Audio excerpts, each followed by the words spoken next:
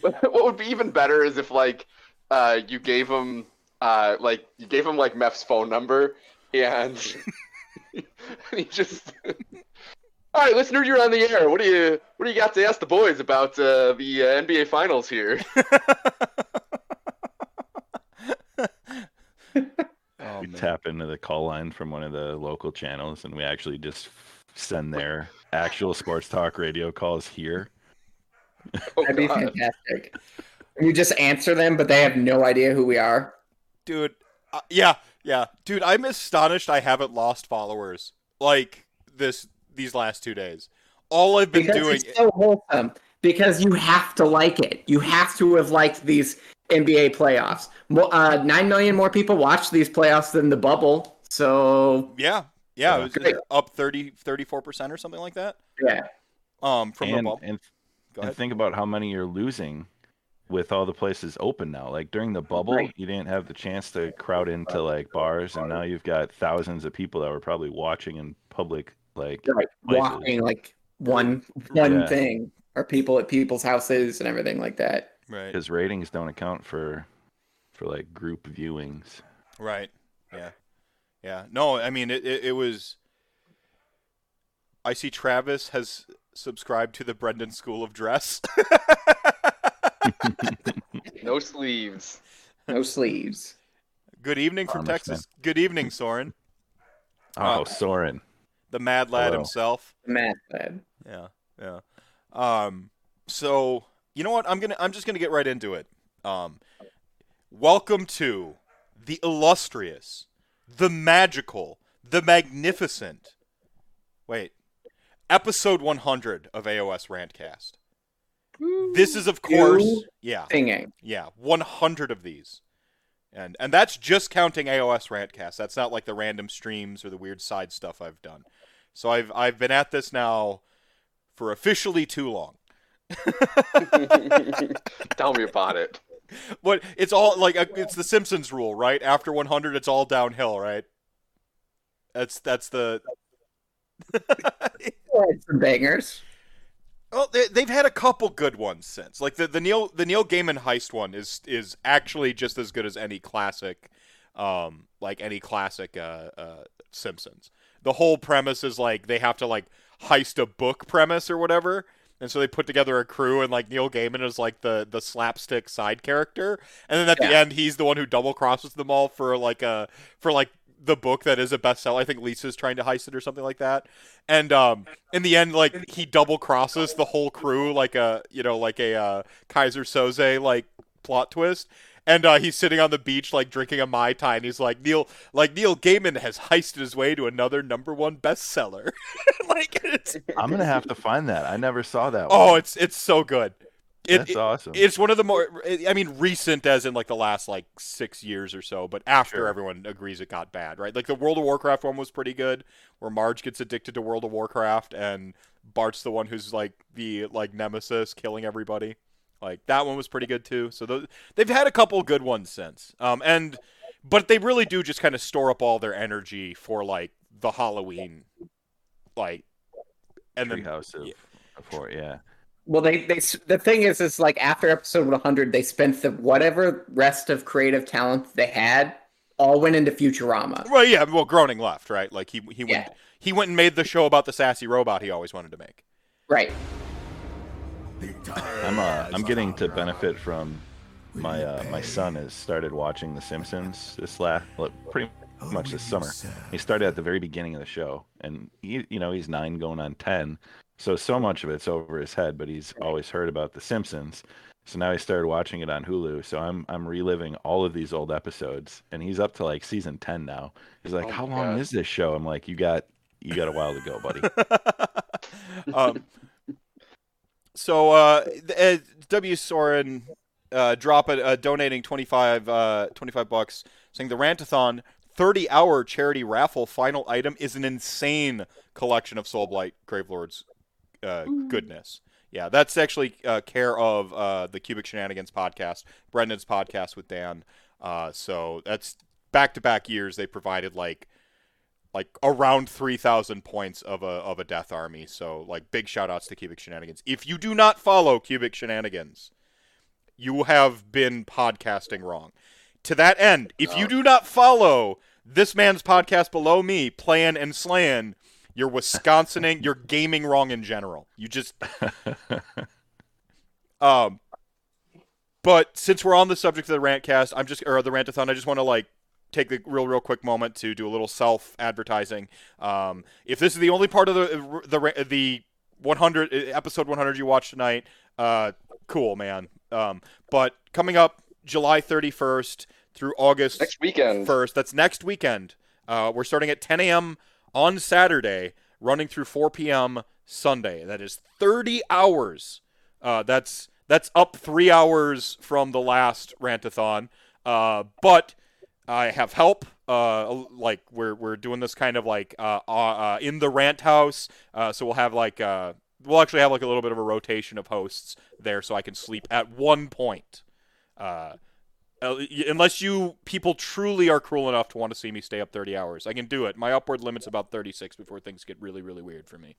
Are there ways people can donate to reduce your sleep? Like, are you setting donation thresholds where you just forego any planned sleep? It should be a competing donation. It should be Meth either gets an hour or loses an hour of sleep. Oh, so it should be competing donations like Save the Pixels. Oh, dude, we should. SGDQ. Yeah, no, you know what? Boom, we'll make it happen. Meth either gets to sleep like, gets an hour or minus an hour before I come back on or something like that. I love that. We'll do that. We'll do a competing donation.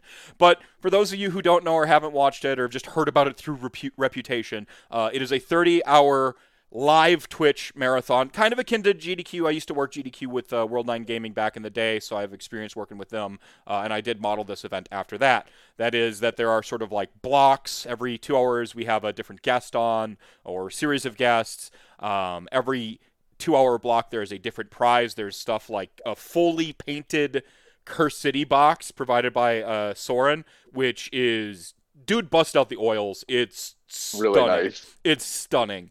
I mean, you could win a Vince Venturella painted model of your choice. He says within reason, like none of the huge stuff, but like basically up to like a decent champion. He said.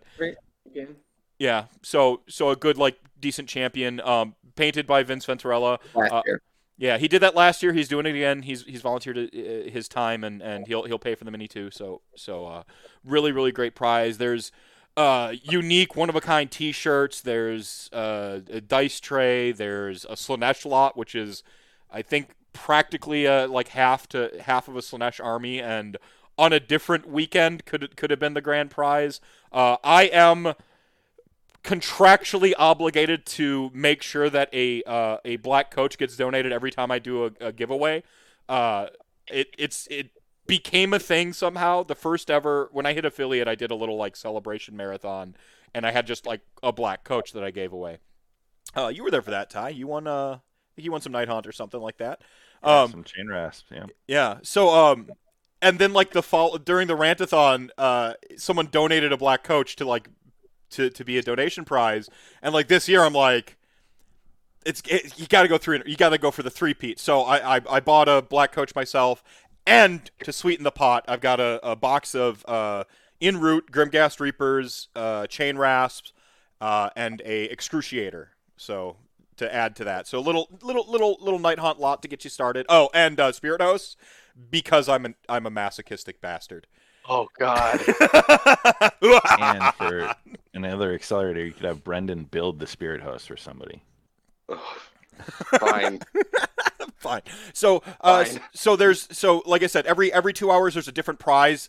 We actually have some like kind of late prizes coming in that we might need to slot into, where some of the blocks might have multiple things to give away. That schedule will be up this weekend on a Tiltify link that I'll have for everybody, so you can see the full schedule, the guests, and what prizes are on the block. So you can like set your alarm clock to like, man, I really want to win that like that Curse City box or whatever it is. You can set that alarm for that. If you donate throughout the whole marathon, the minimum threshold. What did we set the minimum threshold here at, Brendan? 50. It's 5 per block, to win that block. Right. Right. and then I think we set it at 50 over the course of the weekend. You can either donate all 50 of it once, or 5 across 10, or any combination therein, or more, obviously, if you want. You know, so because we wanted to do some encouraging to keep people engaged across the different blocks. Now, if you don't have the time and you're just really super interested in the Soul Blight block, you know, during any of the 2 hours, you just dump your $50 in and you get your entry. Everyone only gets one to the grand prize to keep it equitable across all of it. So there's no pay to win scheme here. Right. Right. Yeah. Yeah. Minimum $5 donation enters you for any of the prizes on the prize block. That way, you know, any little bit can help. You know, for me, it was important that, like, hey, man, like, your cup of coffee can get you the potential to win a prize. And so it's not quite a raffle. You can't pay for extra entries. And you're certainly encouraged to donate. And, you know, I know times are tough, so if you can't donate, signal boost. And, you know, if you can't signal boost or whatever, take care of yourself, because, you know, your mind matters, and I want you. That's what this is all about. It's about the mental health. I think the world, when we're all in a better mental health state, I think we all just operate a little bit better in our day to day and with each other. And you know, I don't want to go too cerebral with it, but you know, it's like the Matrix, man. Your mind makes it real, right? So so we want to make sure that we're helping folks out. So it is for Mental Health America. We're trying to, you know, raise a bunch of money, and you can win a bunch of sweet stuff. So next weekend, July 31st, 10 a.m. Central Time. Please tune in. Please tell people about it, and if you're able to, please donate. So that's my spiel. That's a good spiel. Oh, the shirts are excellent. Awesome. Yeah, Dying to Batik, and I had to look up the pronunciation on Batik because I had no idea what it was. Like, they're, man, I'll see if I got a photo here to pull up. But, well, you guys, if you want to cover some dead air for me. Yeah, the t-shirt's really cool. I think they use beeswax to dye them and everything, and they're really sweet. I know that they have a bunch of like videos for how they make their shirts on like Instagram. Oh, on the Instas, yeah. On the Instas. So if you're on the Instas, check them out there, and you can see how they make all the sweet shirts. Yeah, here we go. I'm gonna block up. Sorry, chat gang. You know what? No, I'm gonna block Ty for a second. Yeah, block me. Yeah, there we go. Ty is blocked out. So like here, they do this like ice dyeing technique, and so as the ice melts, it like displaces the tie dye across everything, and it forms these like really wicked cool like faces. So like over here we have like the spooky Frighteners face from that movie, The Frighteners, and like this one here looks like a Bestigor to me. But you know, that's just me. So that's the back of them, and then you know, two different shirts, so you could potentially win one or the other. Blood Knight's icon, or Blood Dragon as I used to know it, on one of them, and then the Mephisto logo on the other. No one in the world will have this shirt. You will be the only person that has this shirt. You know, so yeah, a lot of cool stuff. Collector's items when you cash in on your millions. Yeah, when I'm super famous, yeah, making Warhammer content. Set that 10 per city and get your signature on the shirt. All right, let me catch back up with chat gang here. One hundo, that's right. And of course, since it is a 100 episode, it means that all my episodes after this will be bad, except for around Halloween, which, you know, honestly tracks for me. Like the Simpsons rule. You know, Mev, you can't get to 100 without a couple of 50s. Oh, I see what you're saying. 1 second. I'm surprised that because the Giannis and the 50 for 50, that the Rantathon didn't all of a sudden become a 50-hour thing so that Jeff could also have 50. Yeah, absolutely. But that is a lot of time. See, with the competing donations, I'm looking for it to get like real out of control real early. Yes. Where like we force Meph to have to go to sleep for like 17 hours. That'd be amazing. All right, buddy, off the show. See you later. And then the stay up longer crowd comes in and just swings it heavy the other way. Yeah. Just in the middle of the night, like, come on, you gotta get on. Oh. Just so somebody like Chuck can burst in and make him do push-ups. Chuck's at a tournament that weekend, so he's not going to be able to. Do we have a stand-in? Oh, maybe Bryce. All right, because fitness is important for that marathon. It's great. You got to stay in shape. Round is a shape. It certainly is. I speak from experience. Round is a shape. All right, that was the good boss. The good boss is good. All right. See, that's why we do it live. You never know what you're going to get. Mephisto might be on call and being irresponsible. You might get a dog. Never know. Yeah, dogs could show up. I think we gotta put a cap on the get up, go to sleep thing. I'm physically incapable of sleeping like beyond a certain amount. Big Raiders. Oh, Raiders. Hey. 1-Inch Heroes, thank you so much for the raid. Welcome to the 100th episode, the allegedly musical episode of Rantcast. I was invited on, so we're all in trouble. Oh no. Take over. I was the captain of 2 of my sports teams as a senior in high school, and I was democratically voted against singing on the team bus. Unbelievable! Vote of no confidence was held. After those votes, he actually joined the Glee Club and has enjoyed a career in music. Which surprised Chuck was a highlight. Yeah, Chuck's at Du Bois or Ren 4, so I don't think we're gonna get like a surprise Chuck this time. But he said he might throw in like a gank somewhere. But you get the double secret surprise, Chuck. Is that what it is? He's been lying to me. No, that was good. Yeah, so we got a bunch of guests. Vince is coming back. We're kicking it off with Travis Winter. If I can borrow Haywo's camera equipment, we'll actually theoretically have a some Warhammer actually physically going on that you can like see in like a cutaway shot type thing. So it should be pretty good this year. And then keeping it real, right on. And then Hades saying their mental health is hinging on whether or not the new War Clans is going to be good. So I don't know if you're going to like this or not, but I've heard through the grapevine that their crossbows are actually pretty strong. So... Gross. Yeah, I know. Like orcs that are good at shooting. Who wants those? It better be. They're called man skewers. If you're going to call something a man skewer, it's got to be able to skewer men. Yeah, but men usually have like 5-up saves. Sometimes 6-up if they're like flagellants. Or no, flagellants are dashes, aren't they? Skewer. Gargant skewers? Is that what you're saying? They're not called Gargant skewers is exactly what I'm saying. Well, if you shoot enough of them, they can skewer a Gargant.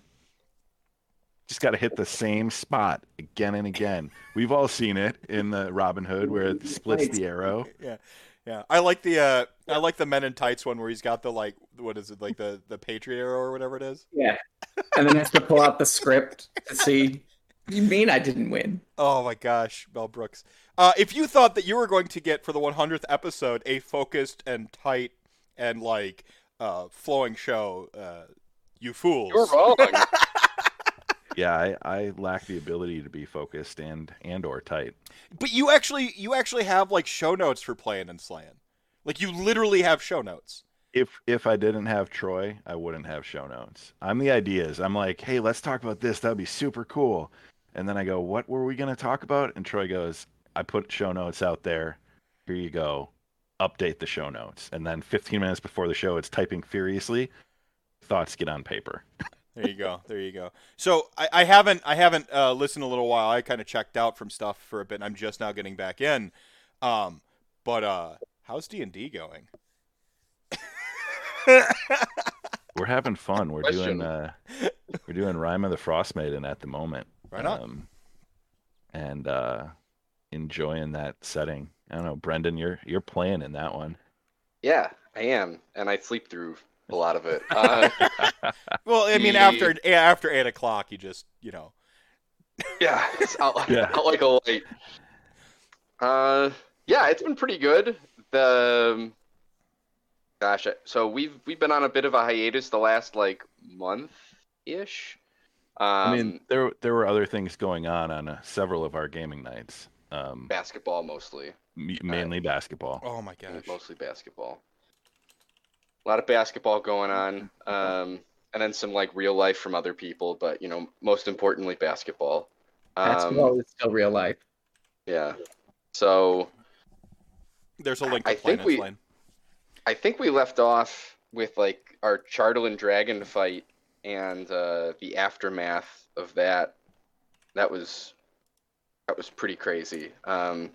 My character, almost against my will, killed a player character because I could not pass wisdom saves, and it was like the one character that everyone thought was like gonna be totally fine, and then my character revolves around standing still and using as their bonus action and getting rerolls on their range shot, and I was supposed to close the distance with the player character as part of the rule. And so I was like, no worries, we're not on advantage. Cool. I crit with a sneak attack and almost zero this guy. Like, he's AC like 24 or something dumb. Like, I see you're a man of fine taste playing a rogue in 5e. well, I'm playing a ranged rogue. Yeah. Oh, disgusting.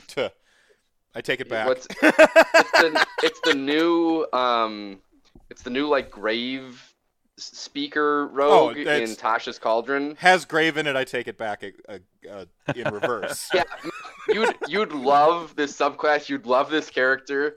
It's super cool. We kind of like homebrewed a speak with dead kind of like ability on the character that sometimes we use and sometimes we forget about, and sometimes it gets us out of binds.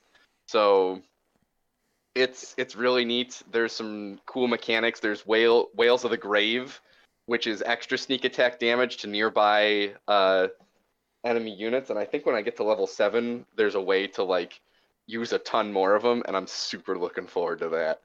But yeah, it's a really cool setting in that like it's just super open world, and Ty's been really good about just letting us kind of roam around and do our own thing, and opening restaurants.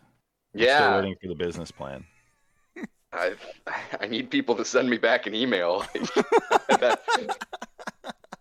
Well, that's when you just have to go ahead and make the plan without them, and then be like, "This is just what the business plan is. No objections. Great, done." Yeah. Like every group project ever in college. Yeah.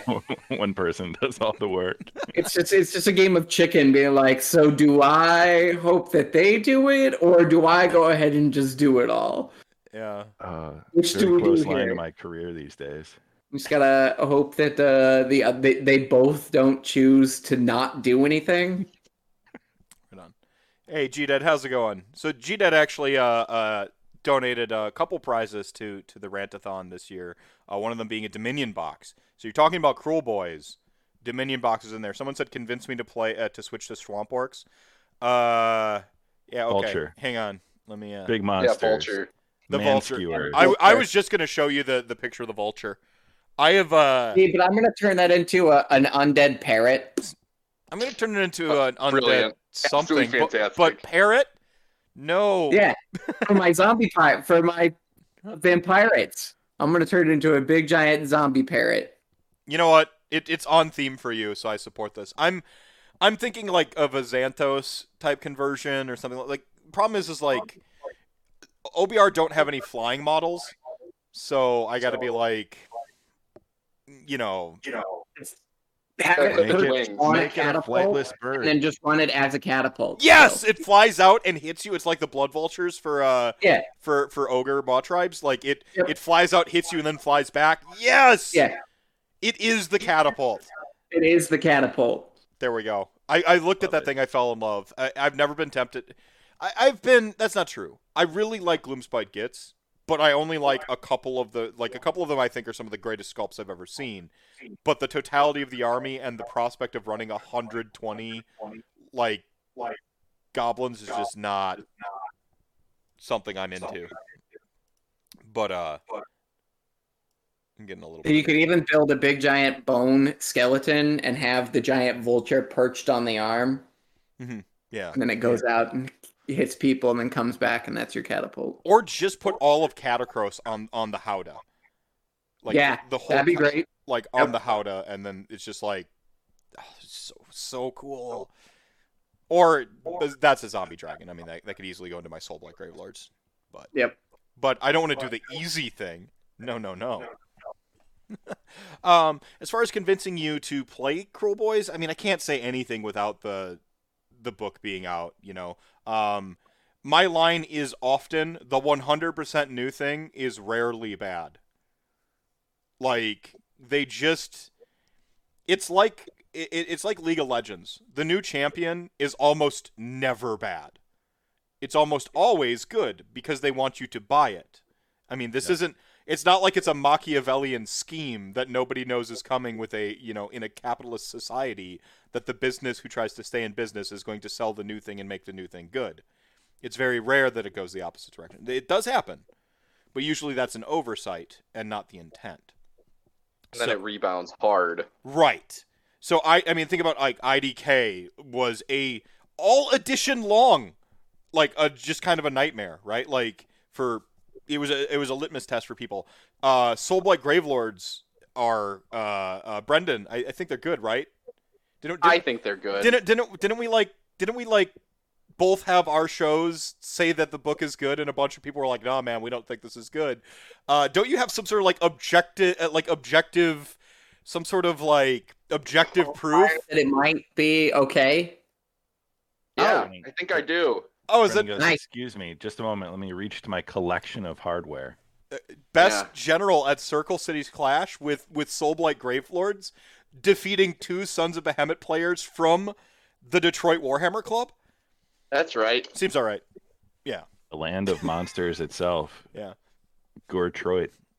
G-Dead dropping 1,000 RDP to remind everyone that Chat Gang ain't none to mess with, and Hotspur dropping 1,000 RDP to remind everyone that Chat Gang ain't nothing to mess with. So yeah, no, SBG, I think they're legit. I don't think they're overtuned. I think they're good. You know, just... Yeah, no, it required some really solid play on my part to be able to get in that position, but the army itself wasn't hurting me in any of that operation. Right, and that's important. I mean, that's where I want an army to be ideally. I don't want it to be in like an autopilot, like low thinking army, which I do think Sons of Behemoth is in that category right now, just because of the changes with... I mean, no army is truly autopilot. We have a lot of decisions to make in this game. Unbelievable! That's a... They just don't have very many. Right. I mean, that's a misnomer, but some armies take less mental bandwidth than others. I think Sons of Behemoth takes less mental bandwidth than most others. That's not me panning them. I defended that book when it came out. Once again, in the minority, me and Vanilla Sauce said this army was good. And then we hung our mission accomplished banner that said, "We told you so," when, lo and behold, it was a good army. Wasn't the army people necessarily wanted, but that didn't mean it didn't perform well, right? And these are two separate things, and I can't, one's a subjective thing, one's an objective thing. I can't tell you subjectively how you should feel about how an army should play, right? Like, that's all on you, man. Like, respect what, full respect to people's opinions on that stuff. But to look at the army and be like, this army's trash, you're objectively wrong on Sons of Behemoth. Like, it's a good army. But like, the point is like, the new armies are very rarely bad. So I don't see Kruleboyz being bad. And I would expand on that by saying Warclans has low-key been one of the strongest books of all of 2.0. Like, just wall to wall, it was good throughout all of 2.0. Basically, it was... Well, from their release point. Yeah, that's what they said, the Warclans book, right? And then Ironjaw specifically had that like 6-month period of GHB changes where they were like casino Casino Wa, and that was Casino Wa. like pure insanity. Like you push all the poker chips to the middle and just like tee off infinite Was. Like pigs did fly. Yeah, right. Soren, I'm dropping a 10,000 RDP to remind everyone the chat gang ain't nothing to fuck with. Fluke Skywalker dropping 1,000, and then Ty gifting 5 gift subs to the community. Thank you so much for that. Look at this guy. I'm in chat. I'm paying attention. Actively engaged. What is Kynan like from Underworlds? Does he work well in OBR? No. I'll put him in a list that he featured on his show, but there's whatever that is, Nagash list. I think he used him only for because he's a wizard. What's his name did, but yeah, you're allowed 1 pet unit. You can run him as a pet, and that's where it stops. I wanted him to have like just a truly crushing attack profile, like to really kind of bring him home. And they didn't really do that. All these like he's okay. I'd run him as like just your Soul Reaper. Your Soul Reaper is like kind of a value pick right now. Like if you a Soul Reaper or like I'd run him in that situation. I've got him sitting back here. There's mine. Oh, I love it so much. You can't make me hate it. Like, oh, it's so cool. One of the fucking coolest sculpts I've ever seen. Like, just hands down. It is an S-tier sculpt. Likely to use his giant axe as a conversion for something. Like, I just love that weapon. Good size. Leave him alone. You keep it. No, I don't care what you do. I won't touch yours, man. Right, and then I've got my Crimson Court, which also was a small letdown. I wish that they had been like. In an alternate reality, yeah, there's your Crimson Court together and painted, unlike mine, just in the box. Look, it makes me feel good that it's in the box. All right, it's for me. I'm 3/4 of the way done. I got 1 to go. But Travis is done. That's right on. The other thing though is now that Bloodborne, you can run Bloodborne separately. You could also run them because they have the same base sizes. You could run them as Bloodborne if you don't want to. Use the God, you're a genius. I was trying to figure out how to buy 3 more. Perfect. Well, you could enter to win a Curse City box on the Rantathon and find your way to 3 more. Yeah. True. Oh no, that's a great idea. Running them. No, that's perfect. Running the main dude as like your actual vampire lord. That's easy. Like. Yeah, you just take the main one. He's a vampire lord, and the other 3 are Bloodborne. If you want more Bloodborns. Yeah, perfect. You just got to chuck him on a 40.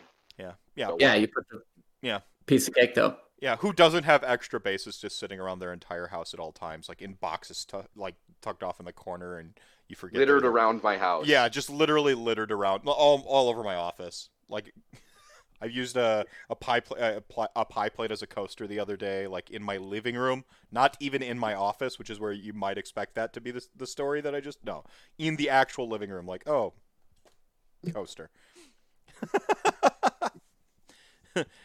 The Bloodborne are already painted in that box, though. It's true. Which is great. I don't have to paint. No, I think that's. I mean that Curse City box set is.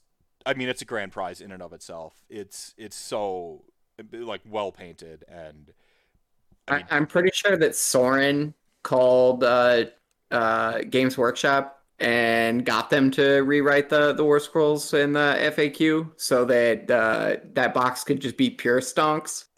Pure stonks. Oh yeah. Pure. Oh yeah. Gorslav. He's so much fun. Magnificent. It is so defeating if you're just running a block of 60 zombies for no reason other than just being able to shovel 30 of them back. Just the person you're playing is just going, I gotta kill 30 more of those. Like, you don't even have to roll for it. They're just there because the 75-point weirdo that can bounce wounds to zombies. Yeah, this 75-point freaking Guillermo del Toro nightmare creature. Like it's probably my favorite sculpt in the Cursed City range, and it's got the best rules. And that is he's the anti-Lotan. Like we've got it. Yeah, he's the anti-Lotan. Yep, that's fair. Yeah, if you're running zombies, get a Gorslav. And I look forward to everyone's bad proxies of Gorslav because of the limited freaking Cursed City run. Oh man. Neurotically, I don't want to break up my Cursed City box because like I want like my Cursed City models are going to be for playing the board game. I actually want to play the board game, but I'm not buying another Cursed City box, so guess that fucking went out the window immediately. See, I made a gamble that they were gonna eventually break them up, and so I got one Cursed City and then immediately went to eBay and bought extras of each of the things that I thought that they would make extras of, and it worked out. Smart. Good. Nice. I couldn't get it when it first came out. Everyone wanted it because of the sculpt. Main warband. How's Underworlds?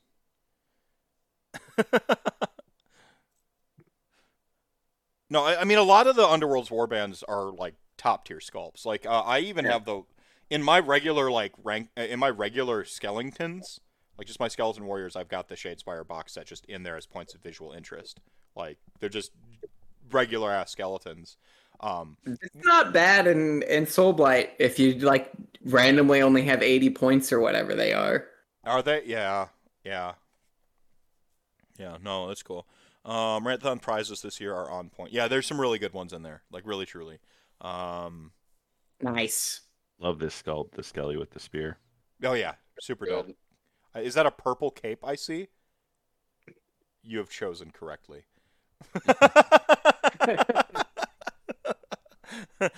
No, it's no red and copper. That's all I gotta say. Yeah. But yeah, as far as Kainan, Mir Kainan, which is one of the coolest names in Age of Sigmar as well. It's like come here, and then he's gonna kill you. And I don't have a rhyme for Kainan, but Mir Kainan. Yeah, I'll work on one. Like Mir Kainan, more like come here, I'm killing ya. Yikes. We'll be here all night. Also give us the crab. Don't forget to tip your waitstaff. Try the pot roast. Yikes. Your Gorslav is on top of your Kraken Eater. Oh no. Like he's just like hooked on top of the Kraken Eater, like dying or something. It's really sweet conversion if you haven't seen it. Oh, I must have missed this conversion. It's solid. It's really good. It's really good. I'd say throw it up in the Discord, but send it to me on Twitter so I can actually look at it without having to switch off here. I regret nothing. I missed all the Season 1 warbands. I regret nothing. Yeah, I mean, Games Workshop is very good at getting our money. I mean, they're fantastic at it. And just the Shadespire being kind of underpowered, but being such good sculpts to where you just want them for your army anyway. Plus doubling as a gateway drug to people who are like, I don't want to play like 2,000 points, right? You're like, oh, you kind of want to play with some minis and you want to play this weird card game. Like, it's just genius. It's actually like pure like marketing sort of genius. And as long as they keep making great sculpts, I forgive their like shameless capitalism.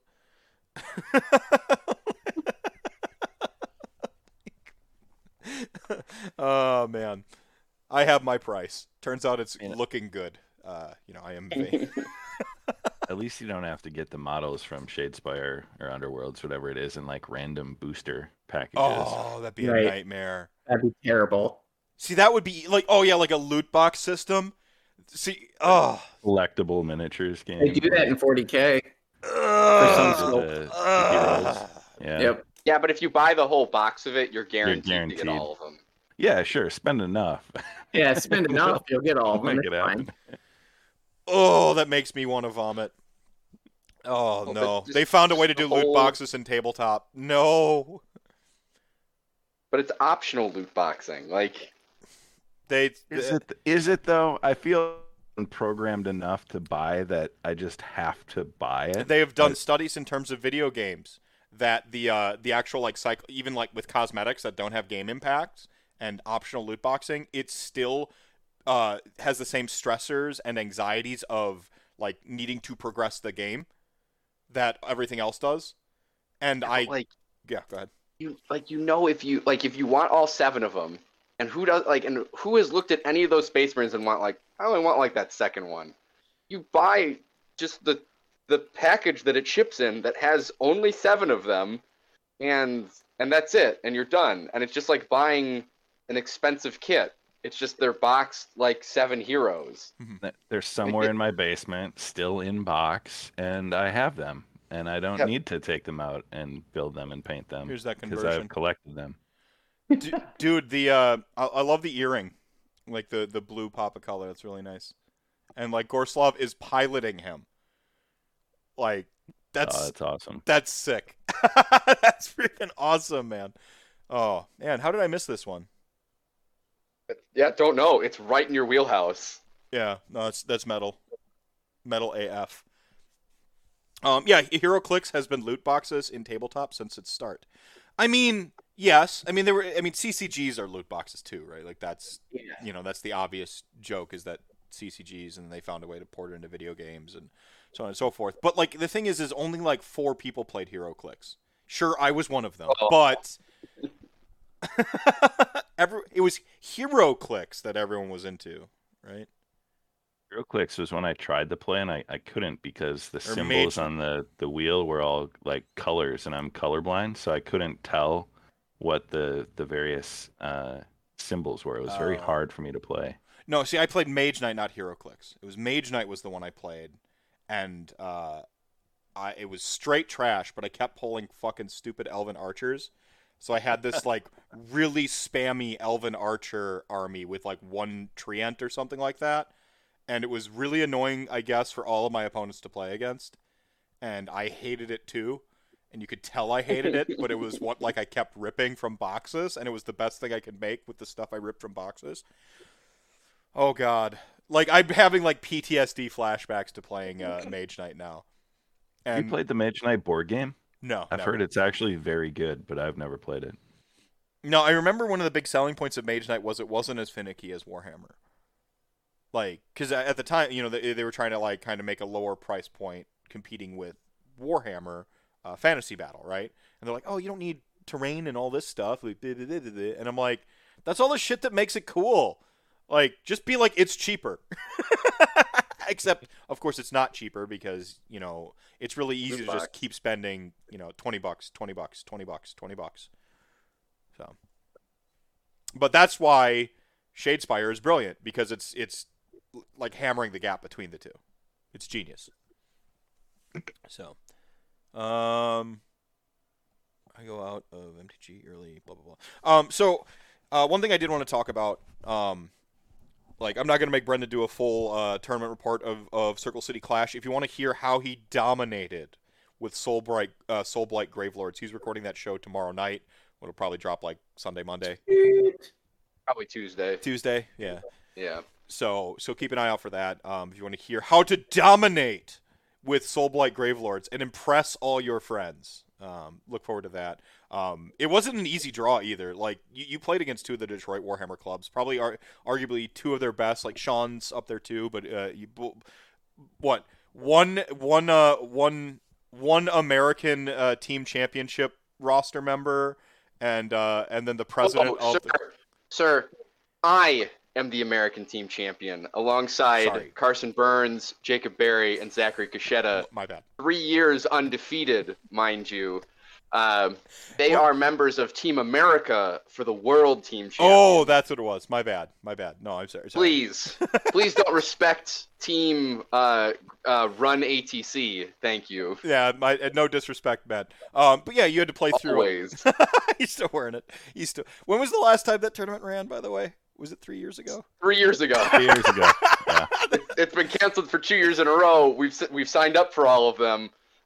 We've never been defeated in the subsequent years. Technically correct. The best kind of correct. Yeah. The best kind of correct. Yeah. You're the champs until someone can take it away, and nobody has taken it away. So Right. No, it's not wrong. But yeah, so if you guys will hear about that, but one thing I do want to talk about is sort of like passion. I think I've had this Twitter conversation. I had this Twitter conversation about a month ago with someone on the internet. And I'm sorry, I can't remember who it was because it's just pictures, the picture box, and it shows me pictures of avatars. And sometimes I don't read the names because they're just these really long inside jokes, and I have no idea. I can't remember who it was. I'm sorry, I don't mean to be disingenuous. But it was just a conversation. They just said, like, it was one of those like viral threads, like admit something about yourself, and they said, I've never listened to Prince. Now, I don't know if many of y'all know anything about me, but I was born in Minnesota, raised in North Carolina, and I reside in Wisconsin.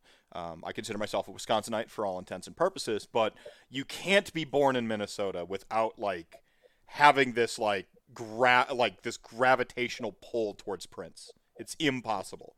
And I think for like the rest of the country, it's probably similar, but it's like double X gravity if you're from Minnesota.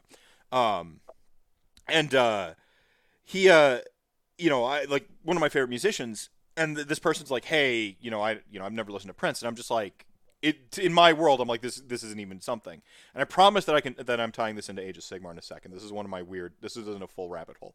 And I gave this person advice, and like that advice I gave them trended. Like that's like the thing that I've had probably retweeted and liked the most is like the one tweet I sent to this person, which was, find someone in your circle of friends that does love Prince and learn about Prince through the lens of their passion.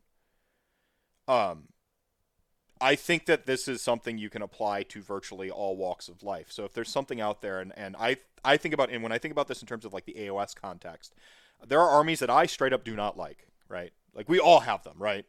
If you want to go around the room and name the army you just hate, we can do that real quick because people like negativity. But Skaven, all right, Brendan. So Skaven didn't even think about it. Didn't even have to get it out.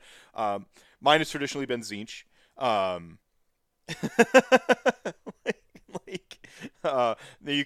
You can clip that and be like, Mephisto hates Tzeentch. He's a Tzeentch hater, and then take it out of context or whatever. That's how you get canceled. Yeah, until I get canceled for not liking Tzeentch or whatever. Deepkin says Arctic Circle. Everyone's got like an army that you just don't jive. It's the if you have like a big brother who always used to beat you in a video game, you hated that character they always played, right? Like irrationally. Like there's like everyone's got an army kind of like that in Age of Sigmar, I think. And when you're on Twitter, we speak in binary, and that's a double entendre because zeros and ones, but also someone says something and then like you say something sort of, and it's the way it's presented and the way the entire algorithm is set up to work in Twitter is that thing that you say back then sort of feels, just with our culture and everything, feels antagonistic or like a pushback, right? Like that's why you get the limited characters, because you can't be nuanced. That's why the whole thing is set up the way it is. And it's really easy when you're on the internet to like have the I hate Tzeentch or I hate this army and so on and so forth. And we very rarely get a complete or holistic view of others' armies. For every person out there making me hate Tzeentch because they're playing Change Host, and I'm like, oh god, Change Host again, there's somebody out there who genuinely just loves their derpy gumball monsters and silly birds. His name is Dr. Alex. He's a friend of the show. But that's kind of where I'm going with this is this weird like sort of negativity noise feedback loop that so easily forms on the internet. We're not often looking at it through the lens of others' passion. Usually passionately through our own point of view. And I really do think that if you take time and like if you have a friend who's like passionate about the army, or like just that sort of one tier removed from your like sort of inner circle of friends, you have that sort of like extended circle of friends where you have that person, take the time to like give them the sort of like the good faith moment of bonding and just see why they love their army. And I think when you do that, you get a broader appreciation for the game itself. And I think this applies to virtually everything. Prince, like you don't, I've never listened to Prince. Well, the first listen to Prince shouldn't be just the radio. It should be hanging out with someone who loves them, and it's probably way too much of a nerd and like, oh, he recorded this song this time, and like, you're like, okay, hey, dial it back a little bit. I'm trying to process here. But, you know, in Warhammer, I find that for me, the passion, the love, the drive that other people's have, that's what helps me not be, quite frankly, such an asshole. Because it's really easy to be an asshole on the internet. What do we got here? I know everyone's minds are blown right now. I killed chat. Like, chat is just stopped dead. Usually I'm not nuanced. Rant harder. No, rant more. No, that's. I mean, that's. You know, usually I'm not that like explicit and bludgeoning with my message, right? Like I'm not. You know, like usually the message that I'm trying to get across for the episode is like hidden. You know, like oftentimes it's like fuck capitalism, and it's just like hidden behind layers of stuff, like or. Well, I think it was you that put up a meme. It's the huge like amount of coffee coming into the small cup, and it's the like me talking about that. But that is like passion. I mean, when you are excited about something, you're invested in something, you have all of this that you want to share. Because I think passion to some people might be highly personal and something that they contain and keep inside, but for me at least, it's something I want to share. You know, like love of RPGs, love of like I appreciate baseball, the game, like sitting at a game and keeping score, and just like I want to share these things with others in hopes that they find enjoyment and they find happiness or joy in these things too. And it's that fine line of I'm oversharing, I'm you know, just I can't stop, to okay, I get it. I've given you enough to think about right. and chew on. Go see if you like it too. Right. Well, and see that's what makes us nerds. We don't know where that line is where we've talked too much about our nerd thing. That's why you're a nerd. You can't shut up, basically. Like that's where you become a nerd. You know, sports have been the socially acceptable nerddom for a long time. Think about it. They cosplay as the players.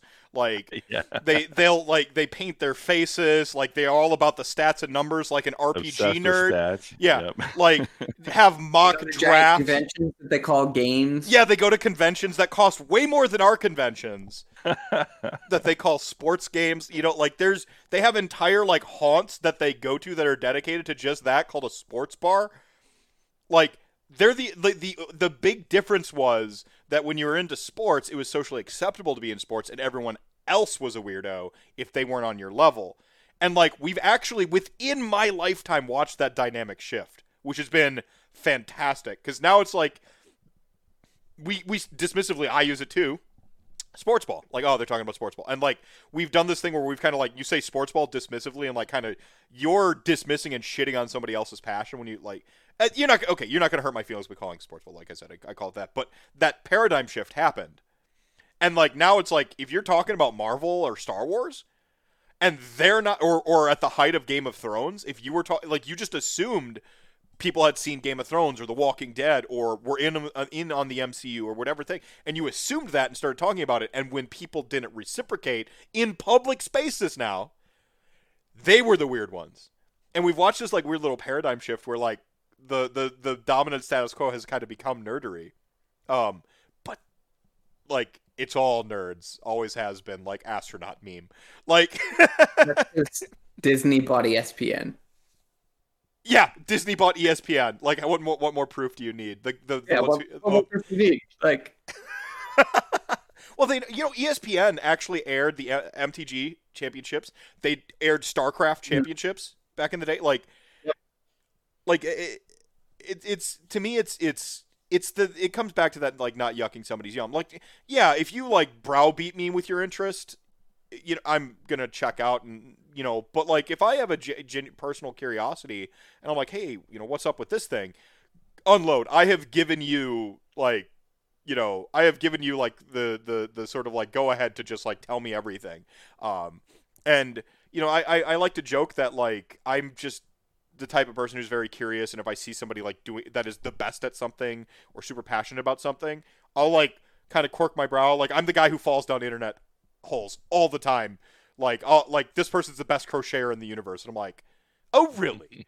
What's the best crocheter in the universe look like? And I just have that. Like, I have that. Not everyone does. Where you're like, I'll start. One night I got I never was a skateboarder. Actually, I kind of had a little, as a younger kid, I was like in the goth punk crowd. So I had a little bit of a disdain for like the skater kids, because they're all like fake punk to me, and they were usually like middle class, and I was lower, I was poor, and or they projected that, and so their moms had the vans and stuff. That was my area. I don't know, whatever your area is going to be different, right?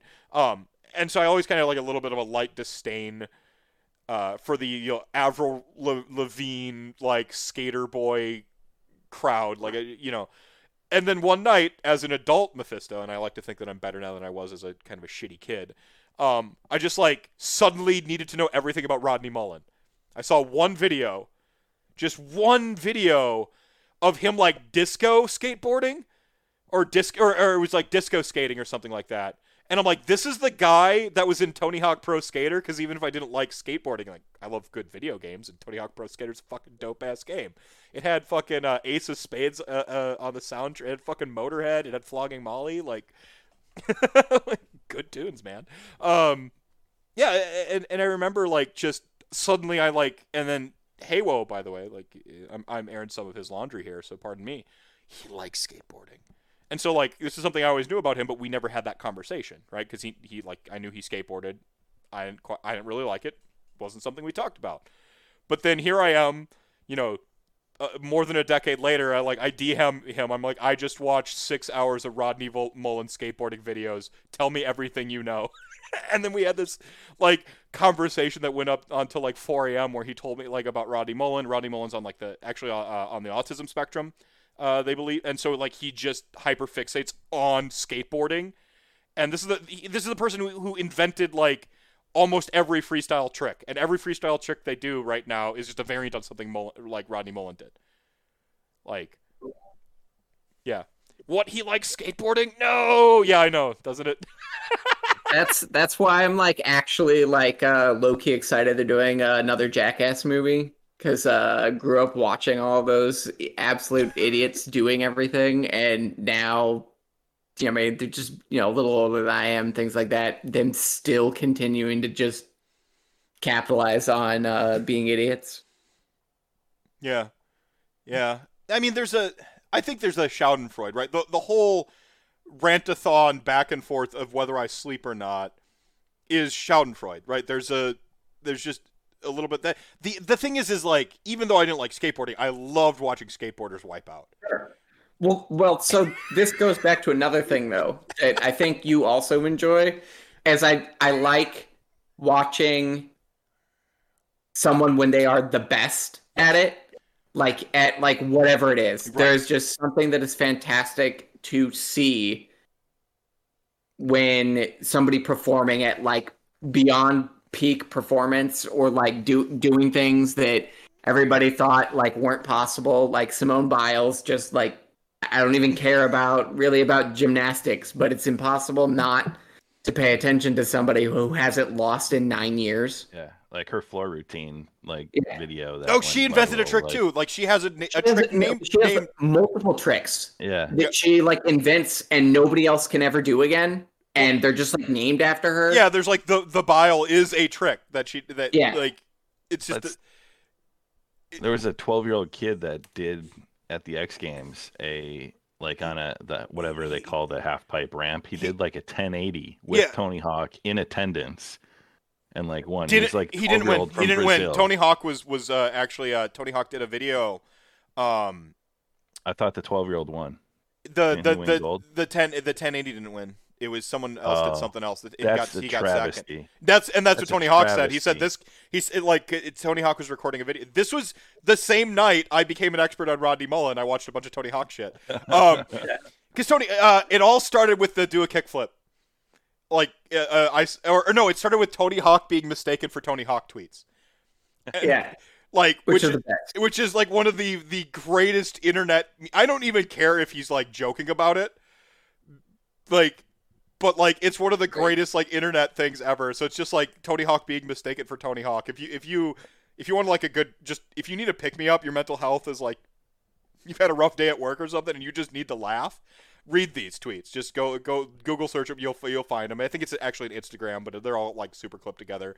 And that's how it all started. And I started watching Tony Hawk stuff, and then that made me so I kind of go back a little bit to get caught up on the current things. And then my journey with music is the exact same way. Like I know what I liked when I was growing up, and then I'm like, well, what did they all like? And then I just started going back in time, and you get to a point where if you go back in time far enough, then you like jump forward to like other influences. So like finding out that like, Run DMC and like, Aerosmith did a song together, right? That's an easy bridge. But finding out that like Run DMC had like has one of the same influences as Pink Floyd in Junior Kimbrough and Muddy Waters and shit. Like you're like, oh, well, now I got to go listen to all like this whole other genre opens up to me. Like this is just how my brain works. And I did this with skateboarding, so then I ended up on Running Mullen. But what it was is like the Tony Hawk video. He was talking about like in the video he was teaching you vert, and in the video he says like nobody's done a 1080 yet. And then there was actually like a little clip after the credits or whatever. He says this kid's practicing the 1080. I think he's nailed it, and he's gonna try it at the X Games. And so Tony Hawk was like did a sort of a follow-up video because he nails it, and he's just like this, and he didn't win. I believe he got second. You can fact check me, but that's my memory of that. Like I'm pretty certain Tony Hawk was like, and dude got second. This is bullshit. The cool thing about skaters in the 90s was that they weren't too cool for Warhammer. Some of our best players in high school were skater bros, and that's the thing is like cross-pollinating with passion. I think is really where it's at. Like when you don't yuck other people's yum and you give them the time of day. You don't have to, right? Like if you just start bombarding me with stuff and I'm not in the mood, like I kind of have to be curious about it. But once I am, I want to see the best people or the most passionate people. Like we have this in our Discord, we have a sumo chat because Frank loves sumo. And so just once every few months, sumo's up. And, like, watching sumo with Frank is just, like, his happiness brings me happiness. There's that, the quote, the greatest bad guy speech of all time is obviously Raul Julia's Bison speech. The second greatest bad guy speech of all time is in the Devil's Advocate with Pacino. And, so Keanu Reeves is kind of slowly descending into all, like, the sins and losing his wife and relationship and screwing everything up. And, Keanu confronts Pacino at the end of the movie, and he basically starts blaming the devil for everything he's done. And the devil says, no, I didn't actually do any of that stuff. You did that stuff. I was just warming my hands by your fire. Like, and that's the line is I was just warming my hands by your fire. Like, I'm kind of like that. Like, I'm kind of like Pacino in that scene. Like, I like warming my hands by other people's fire. And by fire, I mean passion. Not like, their body or anything weird like that.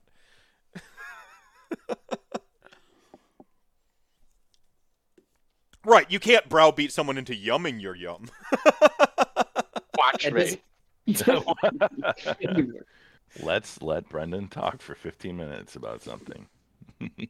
Yeah. No, I mean, the 90s skater culture was, like, sort of developing. Like, it wasn't, at that period in time, like, you think about when something's emerging, you tend to be a little insecure about it, right? You got to be protective of the thing. Which is why the Vans poser thing probably happened, right? They have to be you're insular. I think with Warhammer. I think we're on the cusp of it being mainstream. It's niche within tabletop gaming, which is mainstream thanks to like Roll20 and Critical Role and some other stuff. Really, Stranger Things really mainstreaming Dungeons and Dragons specifically, and then once you mainstream Dungeons and Dragons, then people come over, play Dungeons and Dragons, and they're like, oh, what other things are like Dungeons and Dragons? It's only a matter of time before they land on Warhammer. And 40K is a mega IP. Games Workshop is an $85 billion company. They're really good at convincing everyone that they're a small company.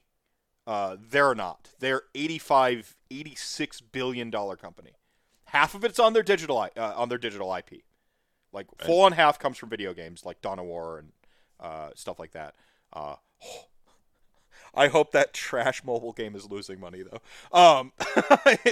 Not because I don't want the game to be good and I'm into yucking people's yum, but because the commercials infuriate me Oh, so annoying. every day. It's becoming the Raid Shadow Legends where I could never know, like you could have the best game on the planet, but your commercials are so obnoxious I will never know. But yeah, so even if you go with their like a $42 billion gaming company in tabletop gaming doing minis, like niche, like I don't know if I can like explain to people how dominant that is. You know, like they could buy Hasbro, like the wing of Hasbro that they want, Wizards, right? They could theoretically buy Wizards. And vice versa, because they both have tons of money. Hasbro itself has tons. My problem with 40K is my hatred of drilling out gun barrels. But yeah, I think there's a difference between people who are just getting into like something that they're interested in, and then once that insecurity recedes, then you get to have sort of like an honest enjoyment of it.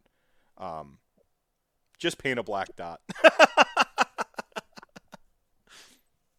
That's the secret. Not gonna lie, the live action Rage commercials were hilarious. Made me want a Raid sitcom. Oh, where like they're getting like they're like talking to like a psychiatrist or something.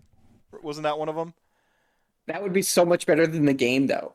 Like the sitcom. I would be probably more willing to watch that and would still never absolutely touch the game at all. But I would probably watch that out of like irony. Yeah. I mean, that's the other thing is it's amazing how quickly irony turns into legitimate enjoyment. Like, look at what happened. Like, that's how brony culture like occurred at all. Speaking of just passion stuff, just a bunch of people heard that like a My Little Pony cartoon was coming out on 4chan, and they're like, let's watch it and make fun of it. And then they're like, they fell in love with it, and that's how bronies just occurred. Is like setting out like, be careful, right? Oh man. But so this now that we've gotten the first hour out the way, go ahead. Yeah, therapy and the training session one, and the relationship problems because of the hot champions. it's classic storylines. Well, I mean, they're really going after their target audience, obviously. You know, like there's a reason they have the hot ladies, right? But they want to get teenage. What is kids. This? Raid Shadow Legends? Yeah, I must have missed this entirely at some point in time. Do you go on YouTube? Do you watch YouTube? At all? Yeah. Surprisingly, no. I really don't. Other than the occasional Rantcast and the occasional Warhammer Weekly, I'm not a YouTuber. And I'm not monetized yet, so you wouldn't necessarily see commercials on my stuff. And I'll ask my son because he's watching YouTube all the time. So I'll be like, he'll know. Okay. Landon will know. Your boy will know. All right. Yeah. So tonight, chat gang, I just wish to remind you, it's the musical episode. So if anyone wants to break into song, cool. If you want to gank the chat, someone wants to keep an eye on Discord here. We're going to be using the Arcane Sanctuary. Oh, Hotspur's in there. I don't know if this is on purpose. Yes. He may be going for a game. I think it's Blood Bowl. Blood Bowl? Okay, so we'll go ahead and use the Den of Evil. Will be our green room. If you want, we're going to be doing a call-in show. So you can, if you hop into the Den of Evil, here, I'll go ahead and create an invite here that'll last for the evening. 8 hours or so. If you want to, you can hop in the Den of Evil, and you can ask any of us questions, like a call-in show. If you make them about Warhammer, obviously we'll answer your Warhammer questions. But tonight's theme is passion. It's all about, like, living passionately, loving your hobbies, like, just not yucking people's yum. It's okay to be passive with other people's yum. Like, there are things I just don't get. I'm a little bit more on board with Zinch, to go back to my anecdote at the beginning of the night. I'm a little bit more on board with Zinch now, but they're just, I guess gnomes in Dungeons and Dragons. I don't get the passion for gnomes. Yeah. Really? Yeah, gnomes and halflings. It's not there. Oh wow. I I'm know. gonna have to. I'll have to have my brother talk to you about gnomes. He has not played anything except for maybe once. He's played a non-gnome Yeah. in the last Yeah, I decade. was trying to think of something traditionally nerdy that I'm just like, yeah, I don't get it. Like gnomes in World of Warcraft, same thing where like people are like, yeah, but it's a gnome. Like I get if you're playing because it's OP, but the people who just like love gnomes, and there's nothing against them, but that's one of those things where like it hasn't clicked for me. Maybe one day, like someone will be passionate enough to tell me why gnomes are great. Well, we'll roll up new gnomes in WoW, and we'll go hang out in the Deep Run tram for like an hour, and we'll learn. I'm not giving Blizzard any more of my money. I've been not giving Blizzard my money since before it was cool to not give Blizzard my money. The last game I paid for was Wrath of the Lich King for Blizzard. They didn't get a red cent from me in Hearthstone when I tried it out and promptly dropped it because I despised it. And they didn't get money from me for vanilla because my buddy wanted me to play with him. And yeah, I guess I play Overwatch every now and then when they have the Halloween event because it's awesome. But no ethical consumption under capitalism, right? Like it's hard to draw a line and be The Good Place has this conversation way better than I ever will. So just go watch The Good Place, and then when you're done watching that, I'm going to go, see, that's what I'm talking about moral relativity and the difficulties and nuances of trying to be a good person despite an oppressive system all around you and not having all the information. Just don't eat Frito-Lay products right now. Why? What did Frito-Lay do? Oh, no. I can't even get into this. Oh, no. Go Google it later. It is absolutely atrocious how many hours they're making their employees work. Like it's pretty terrible. I can only fight so many battles, and this, I don't want to soapbox on people. This is where like my boycotts, like apart from it coming up occasionally in like my random live streams, about stuff where I'm like, yeah, I don't play Blizzard games. One time in a tweet exchange with Domus, Bryce, and Relian, where they were all playing Diablo 3, and I'm like, I don't really play Blizzard games anymore. Like, I have my weaknesses. I will play the hell out of Diablo 2, but it's already bought and paid for, and again, I didn't buy it. Someone got it for me as a gift. Ironically, the same person who got me Overwatch and the other Blizzard games I haven't bought for. He's an enabler. But don't know anything about that. But every passion also needs enablers. So I mean, it's true. It's true. Or like I won't play Cruel Boys, right? Like I'm not gonna play Cruel Boys, but I'm gonna buy the Vulture. And like if I happen upon like a box of like the if I go to like a Warhammer tournament and I win a box of like Battleline or something like that, and I already have the Vulture and I haven't kit bashed it yet, that enablement will I will have self-enabled at that point. Like I'm like, nah, I'm happy with my armies as they are. Or am I? And the thing is like, I mean, that goes back to the whole like, I'm reading, just kind of skimming chat gang here. Like the whole, like there is no ethical consumption under capitalism. The whole like, you can boycott literally every company for something, right? Like there's virtually no true. There's a few, I guess, like decent like mom and pop stuff that ain't done nobody wrong before, but there's just once they get to a certain size, it's virtually impossible for them to not have something questionable or horrible in their business practices. So I think it becomes there about like overt things and like the stuff that you can't overlook when your attention's called to it. Like it's complicated, and I don't judge any people for consuming those products or anything like that. Like, even though I was talking off stream, I had like a crisis of conscience about retweeting Giannis buying 50 chicken nuggets. Like, I'm wearing my Bucks 50 season shirt because Giannis hung 50 on the Suns, and they won their first title in 50 years, and Giannis Antetokounmpo ordered 50 chicken nuggets from Chick-fil-A. It wasn't chicken nuggets. It was chicken minis, which is insane. That is a ludicrous amount of miniature chicken sandwiches to order. Like, I get that he's 7 feet tall and a professional basketball player and runs on a different engine, but that is so much biscuit. How much? Roughly. How much does that cost? What is the? It doesn't matter. No, Like, I'm interested because I want to do the Giannis chicken mini challenge at some point. you want to just do that this weekend? Like you and I'll drive over there. We'll both order a set and not 49, not 51, 50. And I need lemonade, half lemonade, half Sprite. No ice.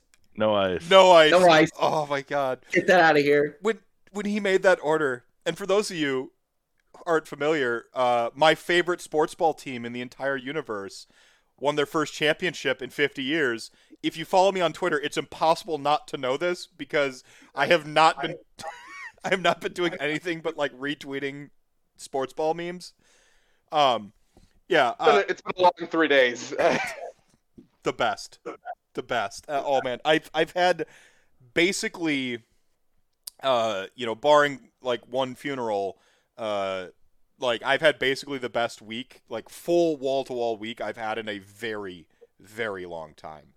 Usually my window of goodness is like a couple days, and then like my loop starts all over again, or just neutrality, right?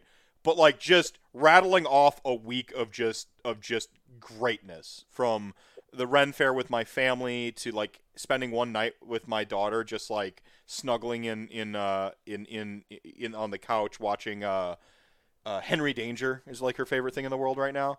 Watching Henry Danger, which is kind of like the kid. You know how Archer is like a spy cartoon, but it's not really about being a spy? You know what I'm saying? Like it's about like everything else, and like sometimes there's spy backdrop. Henry Danger is like a kids appropriate show that's about a superhero sidekick that's about literally anything but the superhero aspect of it. It's actually pretty solid. Like I understand why she likes it. So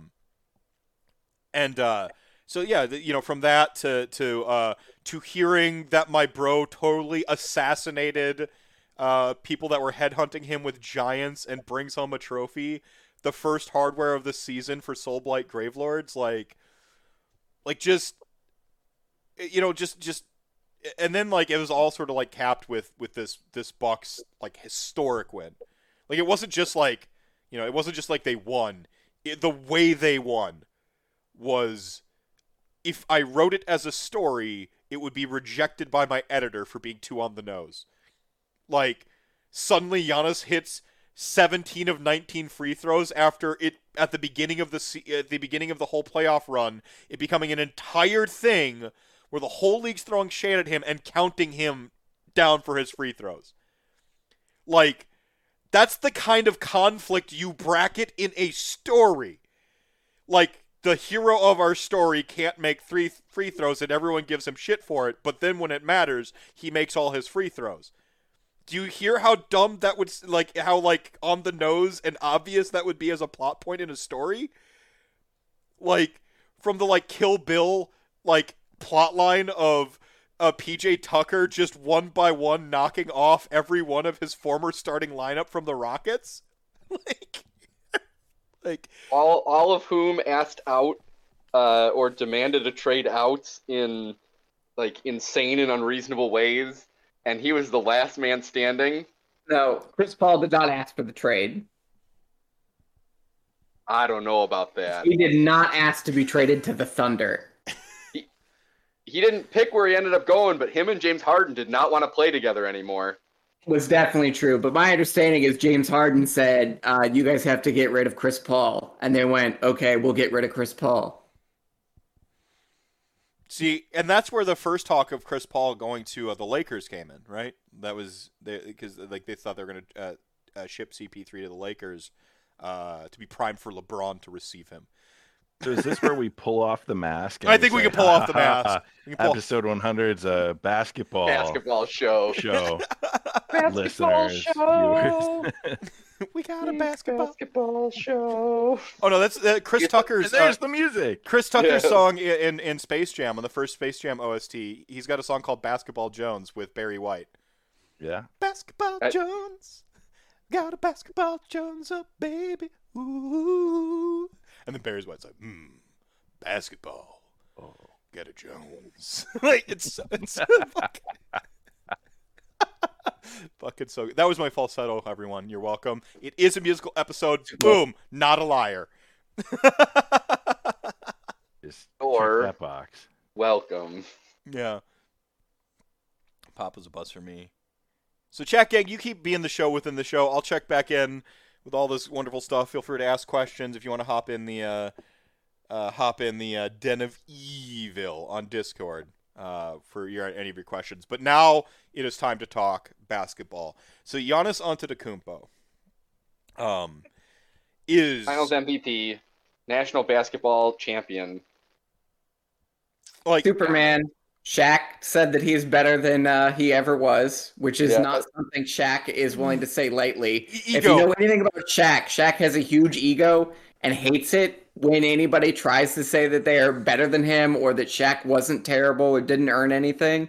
And Shaq went on record and was like, no, Giannis is better than I ever was. Right. He is Superman. The thing Yeah. about Shaq was when he would get down into the low post and set his feet, literally unstoppable. But he could never move and crash into the lane and go around people in the way that we're seeing Giannis do. Like, Giannis just like Tasmanian devils around and then just like, and balls in the hoop. Like, you can't stop it. his Well, body that- control is sickening. Well, It's like, Well, they talk about like what you're supposed to do to guard him, and it was the Boston coach, right, who designed the wall, and then the whole league started using it. Yeah. I can't remember the Boston coach's name. He's a kid, like a paragon. He looks like a child. Brad Stevens. That's- He's no longer the coach. He's now the head of basketball operations and like yeah. whatever. Yeah, Fine. no, but it was Brad Stevens who like sort of engineered the wall in that playoff series a few years back, and Giannis has just never stopped seeing it since. But even with the wall now that they've built, like walls don't work. Building walls is stupid because Giannis will just dunk over the wall or go around the wall. Walls are dumb. See, some of you didn't catch that subtle political. The satire only that thing I you can just- do for Giannis is you just have to make it as difficult as possible yeah, and hope that everybody else on the team stops playing the game. Of stops playing basketball. Yeah. Like, you just have to hope that you make Giannis work as hard as you can possibly make him work. Mhm. And then just hope the other team doesn't play well enough is the only way that you can beat the Bucks. And pretty much. And that's the thing is, like, you talked about, like, when you see someone that's the best at something. For me, that's, like, I always had a cursory interest in basketball because if you were a kid in the 80s and 90s and you saw Michael Jordan, you couldn't help, like Michael Jordan, you couldn't help but not be interested in basketball. From Space Jam to the Gotta Be Like Mike ad campaigns, I've always played video games and tabletop gaming. So, like, was it Larry versus Jordan or whatever was the NES game? Like, NBA Jam was just, I mean, because NBA Jam is a very video gamey sports game. Like, I miss video gamey sports games personally. By the way, they're all getting like hyper realistic now, which is like, fun and it's a different way. But it's because they're all becoming RPGs now. Because they're like hyper realistic RPGs with roster management and numbers and shit. I'm like, this isn't what I said. I just want to razzle dazzle people, and hear the guy say "boom NBA shakalaka." Jam. Like, I want to heat it up. I want, And yeah, I want to heat it up. I want to like foul people, just like throwing them across the court. Like NBA Hang Time, a lesser played N64 game, was like the pinnacle of NBA Jam because you got to also build your own player. And the secret was height cost you character build points. So you made your character super tiny, but you maxed out power, speed, and dunk. So you're just you're just min-maxing. I made a character actually named Basketball Jones, whose head was a basketball. And look at that callback. Professional. 100 episodes of Rantcast. Fucking professional callback. That's how good I am. so while we're talking about basketball and video games, I'd just like to toss one out. Devin Booker won the NBA Magic 2K versus challenge Bird. that they Magic did versus under Bird. quarantine. You're right. Oh, that's right. Yeah. I wonder if I could beat Devin Booker at 2K. NBA Street was pretty great, and I actually loved NBA Street, and then they had a series of NBA Street where it was at NBA Street 2 where you're like they had like a mini town in it, and you'd like go around the town dribbling the basketball and like go shop and buy your jersey and stuff like that, and then you like ball on people and you bounce the ball off their head and build up your like heat gauge so that you could do the sick dunk and shatter the glass. That game was fucking awesome. Like one of my favorite basketball video games was for the NES, Bill Lambier's Combat Basketball. It was like, yes, you were on the court. Literally, it was like fighting on the basketball court. Amazing. It was amazing. After what were they? The Nasty Boys, the Pistons back in the 80s. Like The Bad Boys. Lambier was just the meanest dude. Like Mutant League Hockey, Mutant League Football, both great shouts. Yeah, those were great.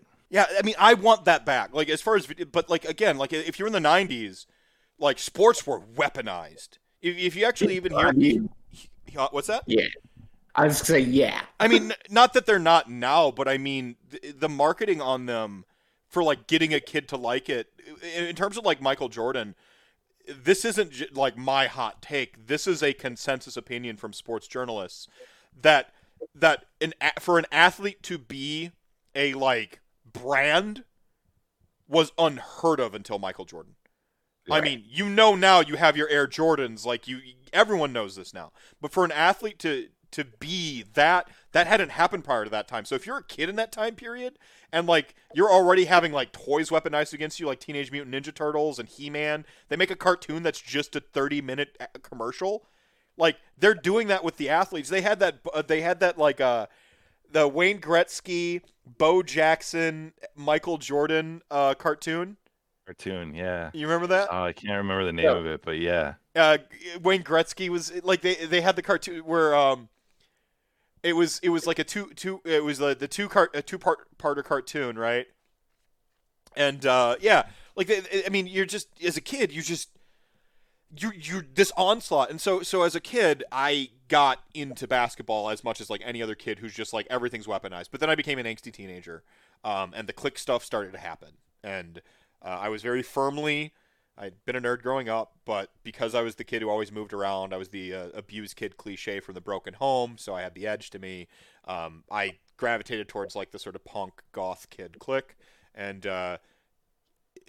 trying to be cool. And even though like I look back at goths, I'm like, oh, they're so nerdy. Like you're just one foam sword shy of a Ren Fair nerd. Like. Ironically, look, capes are sweet. I can't help it that capes are sweet and black is the coolest color. All right, like it's not my fault. But yeah, like Pro Stars was the cartoon. Oh, so good. Yeah, Bo Jackson, Wayne Gretzky, Michael Jordan. Well, because Jordan did what O.J. Simpson tried to do.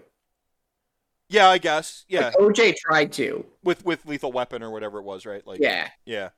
I mean, and it wasn't super uncommon for athletes to try to jump into, like, acting or something else. It's just it hadn't happened. It hadn't happened like that. It helps not to close to that level, right? Like, I mean, what anyone had done before Jordan was unparalleled to how Jordan kind of became like a entity. To like, yeah. I mean, he's recording like music videos with the king of pop at the time, Michael Jackson, right? Like that music video where Michael Jackson's teaching him to dance and he's teaching Michael Jackson how to play ball, right? Like that, like just it was just unprecedented. And so like I got into like I was in North Carolina, for much of my youth, which is where he played basketball. So like you can't help it. I'm still a Tar Heels fan to this day. I know. They're my second team. I'm a homer, so I like all my Wisconsin sports teams. But they're still my second. They're my second favorite team. I keep an eye on the Carolina Panthers because they were an expansion team when I was a kid, and we were literally homeless. And the Carolina Panthers, because they were the expansion team, like they gave like a bunch of blankets and shit. And like I had a Carolina Panthers starter jacket. They just gave a bunch of shit to like the homeless shelters and stuff. So like I just had a bunch of like Carolina Panthers swag, and my mom was actually like didn't want me to have it, but I'm a kid and I just want a starter jacket. I don't care what it. I just know that everyone wears the starter jackets, and because my mom was very firmly a Green Bay Packers fan, she introduced me when we would go to a new school, and shit. She'd be like, hey, "This is Andrew, wear cheeseheads." I had no idea what the fuck a cheesehead was. I'm like 10 or 7. I have no idea what. So then when I would go to like the next school, I'd be like, my name's Andrew. I'm a cheesehead from Winona, Minnesota. And they're just like, where's that? And I'm like, I don't know. Is that it? They're like, is that in Wyoming? I'm like, yeah, I'm from Wyoming, Minnesota. Frickin' no, man. Like, and so, but anyway, like I angsty teenager, and I started to distance myself from sports because you gotta choose. I chose to be cool, even though I wasn't, and I hid all my nerdery about like my friends. I dated a girl for 2 years. She didn't know I owned a video game console in high school. She didn't know I owned a video game console, and on the weekends when I wasn't hanging out with her, I was playing Vampire the Masquerade or Rifts. Like, talk about a time in high school, like keeping gaming for me at least. Like gaming was something I did on the weekends with my friends, right? Because we were kind of like cool kids, or whatever. Like varsity sports, like whatever. And then you're sitting there in the cafeteria, and I distinctly remember me and two of my very dear friends sitting there, and we're hearing the nerds, if you will, next to us talk about their Magic the Gathering decks. And we're like just kind of looking at each other like we know what they're talking about. You gotta contain it, yeah. And, absolutely. We can't like turn around and go, oh, that's really cool. I play this deck too, or that deck too. You and, can't. like it was just this super weird time, and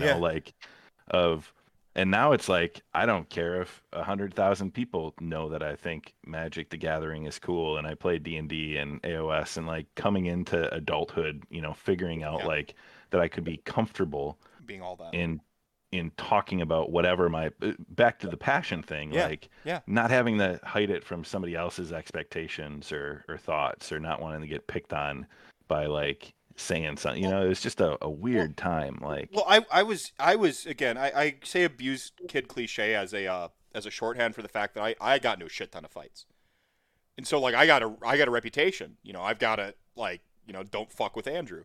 If they find out like they don't fuck with Creature, because that was one of the things they called me. Or don't fuck with Creature was like the big nickname they teased me with, and because he was a creature of darkness. Fucking assholes. God, high school sucked. So I just like, and so what do? You beat the shit out of someone so they shut the fuck up. Like that's what I was taught in my home environment. Like that. So I get into fights and so I had to be cool. I wasn't, and I had a very similar experience where I was walking through. This was Green Bay West, high school 3 at that time. Green Bay West. One of the guys I literally played. Like I played. There was our football center at the school, and just the nerd you would expect, stereotypical, like bespectacled, like wears like the rolled up cuff shirt, tucked into his pants with a belt and khakis, like nerd. We played Vampire on the weekends together at school. We were strangers. Yeah. Like total strangers. Yeah. Like you didn't talk. You like you might, if like the other kind of cool people around, you might like do one of those. But like if the fight started happening, I know that I might be fighting. Like I might like the center dude, Dave was his name. Like I might like not hit him, but we're still going to be pushing each other and like protecting our crews and stuff like that. Like it was. That's how it was. And then like on the weekend, we'd try not to hold a grudge against each other, and I was usually GMing, so I didn't have to hold a grudge. Punches were pulled then. See, I just rejected all of that in high school and didn't care. Crazy. At all. Insanity to me. Didn't care at all. Well, so I played varsity sports, I remember, and I was in one of my comm class or whatever, and there are these 2 guys who I ended up becoming good friends with. They were not doing any of the stuff that they were supposed to be doing in the library while we're supposed to be doing research for a project. And instead, they were looking up all their stuff for their Star Wars RPG game that they were getting ready to play that weekend. And I was like, wait. It better be D6 Star Wars, because that game was dope. Talking about? You guys talking about Star Wars? And then that's how I ended up getting invited to their Star Wars RPG game for the rest of high school that we're all together. Good time. Brendan, you were sports too. You were an athlete. Did you was your experience like you had to partition off nerdery, or did nerdery come later? Nah, absolutely not. I was in this really sweet spot where I was a varsity sport athlete like the rest of you. See, we would have been fighting, like, because I ended up in the other clique, and I would have had to fight the sports guys because the jocks hated the boots. Like that was that was the whole thing. Is like we just didn't get along. There would have been no fighting me. So I was on the varsity gymnastics team for my sophomore year of high school. Like I was on the varsity soccer team as a freshman. I was a goalkeeper at 5'8", so figure that one out. It's about wanting to get at it though. Like goalkeeping it's in the heart. I played it like a middle linebacker. It was kind of like Giannis taking out Mike Dunleavy Jr. on the sidelines. You just ran across and shoulder into him, just crumpled him. And my father is also 5'8", and he was the backup goalkeeper at a Division I in college, because he was the starting sweeper and he played semi-professionally. So like he taught me how to play the position at that height, and he's like, look, you got to scare the shit out of these guys. Like he's like, they're gonna kill you if they get in close.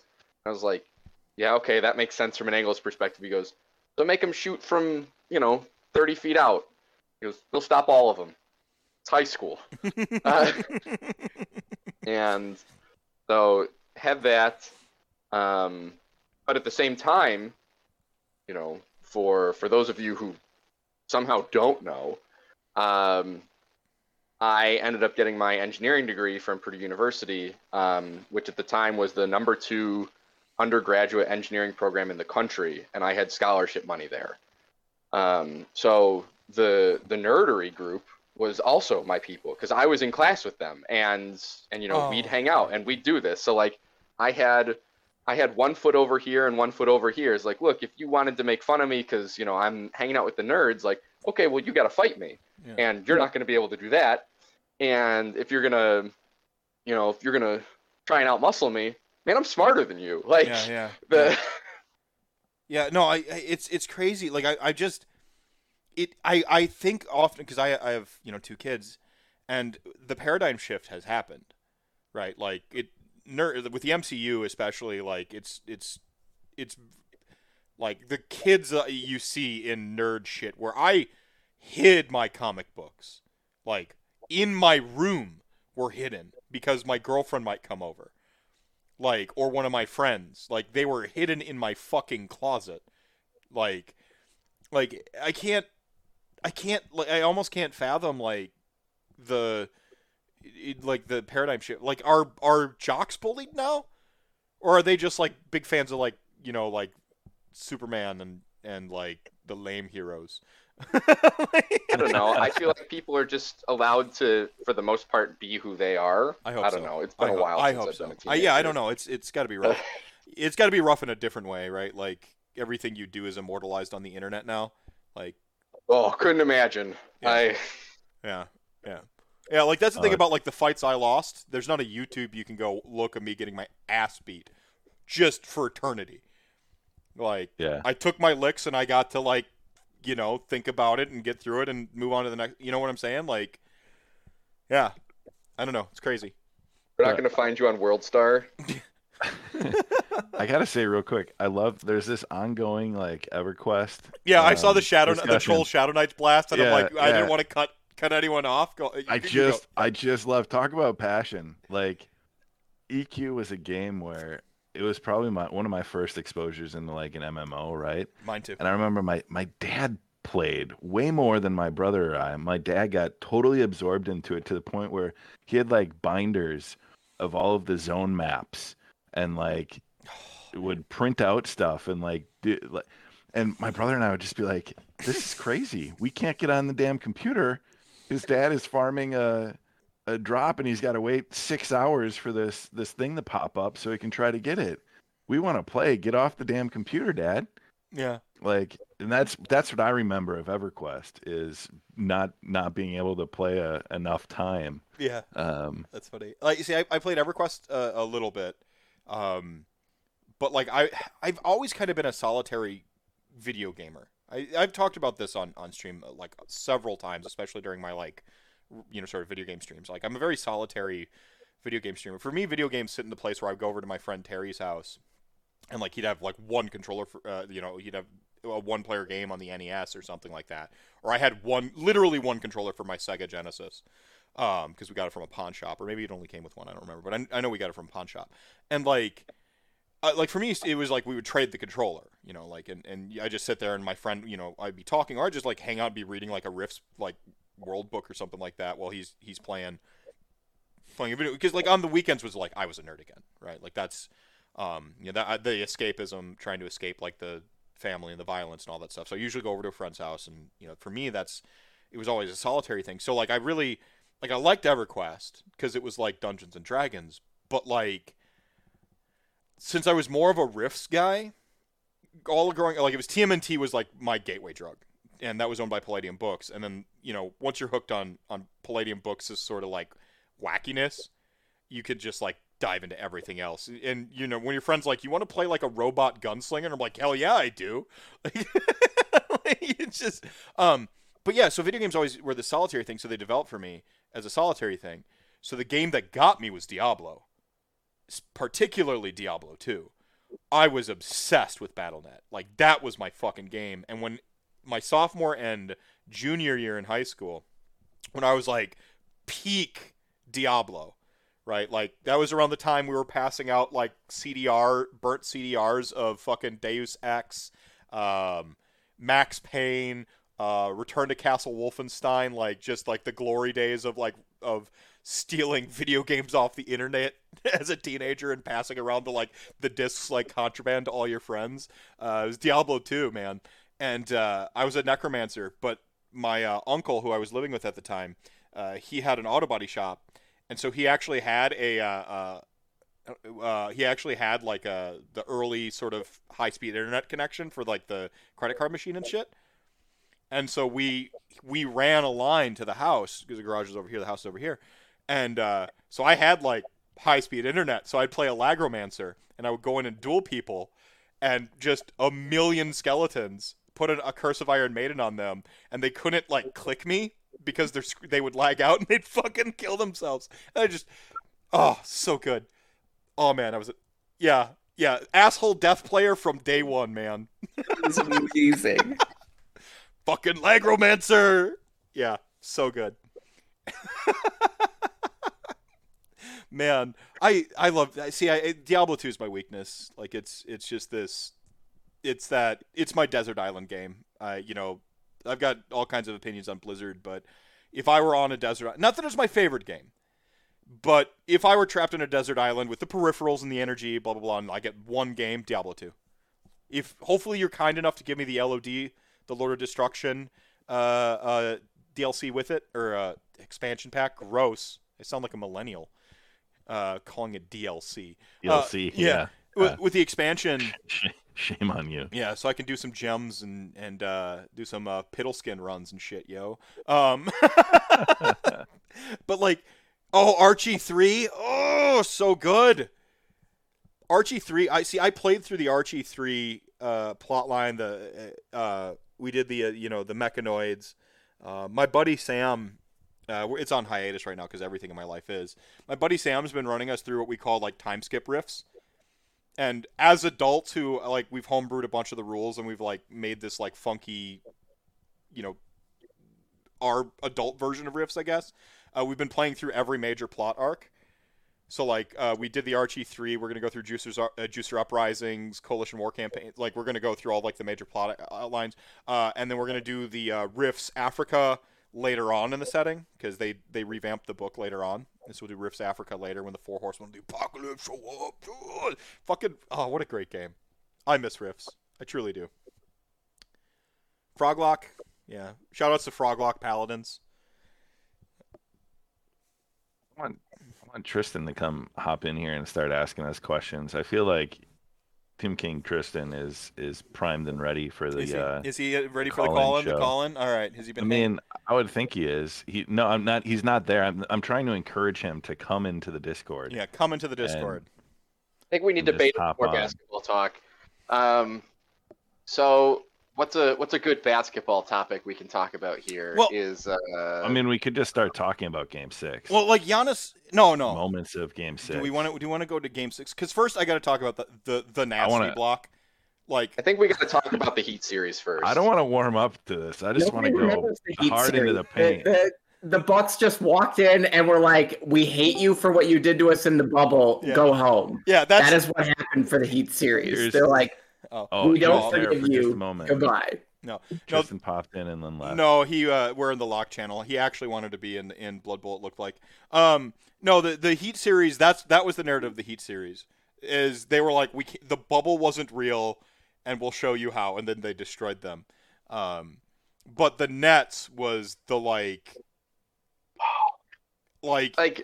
there's no offense, Travis.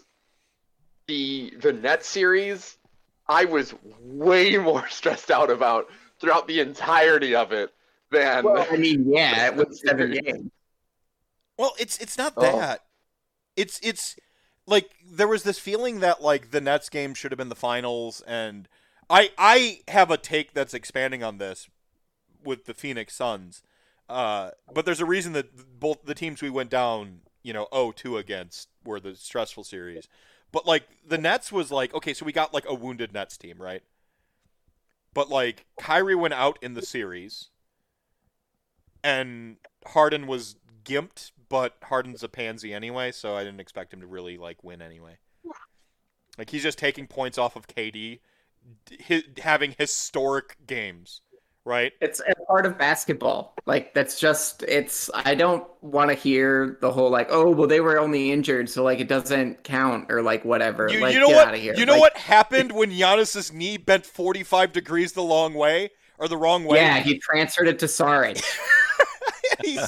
he said, I will not be injured. Harden should have just done what Giannis did and not get injured and decided to not be injured. Like a real sports athlete. See, and that's the thing with the James Harden Tristan's ready criticism. now, by the way, while we're talking injuries, Tristan's ready to come in and just start. Is he? Is he? Oh yeah. All right. Sports Talk, Rantcast, episode 100. Welcome, Tristan. caller. You're live on AOS Rantcast, episode 100, the musical, allegedly. Allegedly. Well. It's been a while It has been. since I said I'm sorry. Nice. That's all we need. We got music. Yeah, Musical accompaniment. we got music. What's nice. Do-do-do. That Prince Edward Island internet. Woo. Do-do-do. You just gonna sing to us? You're gonna serenade us?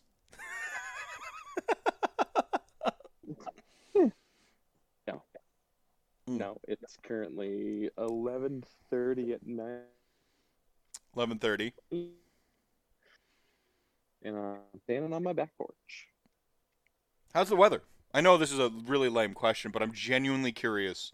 With Canada being on fire, what it's like where you... I'm sorry, what was that?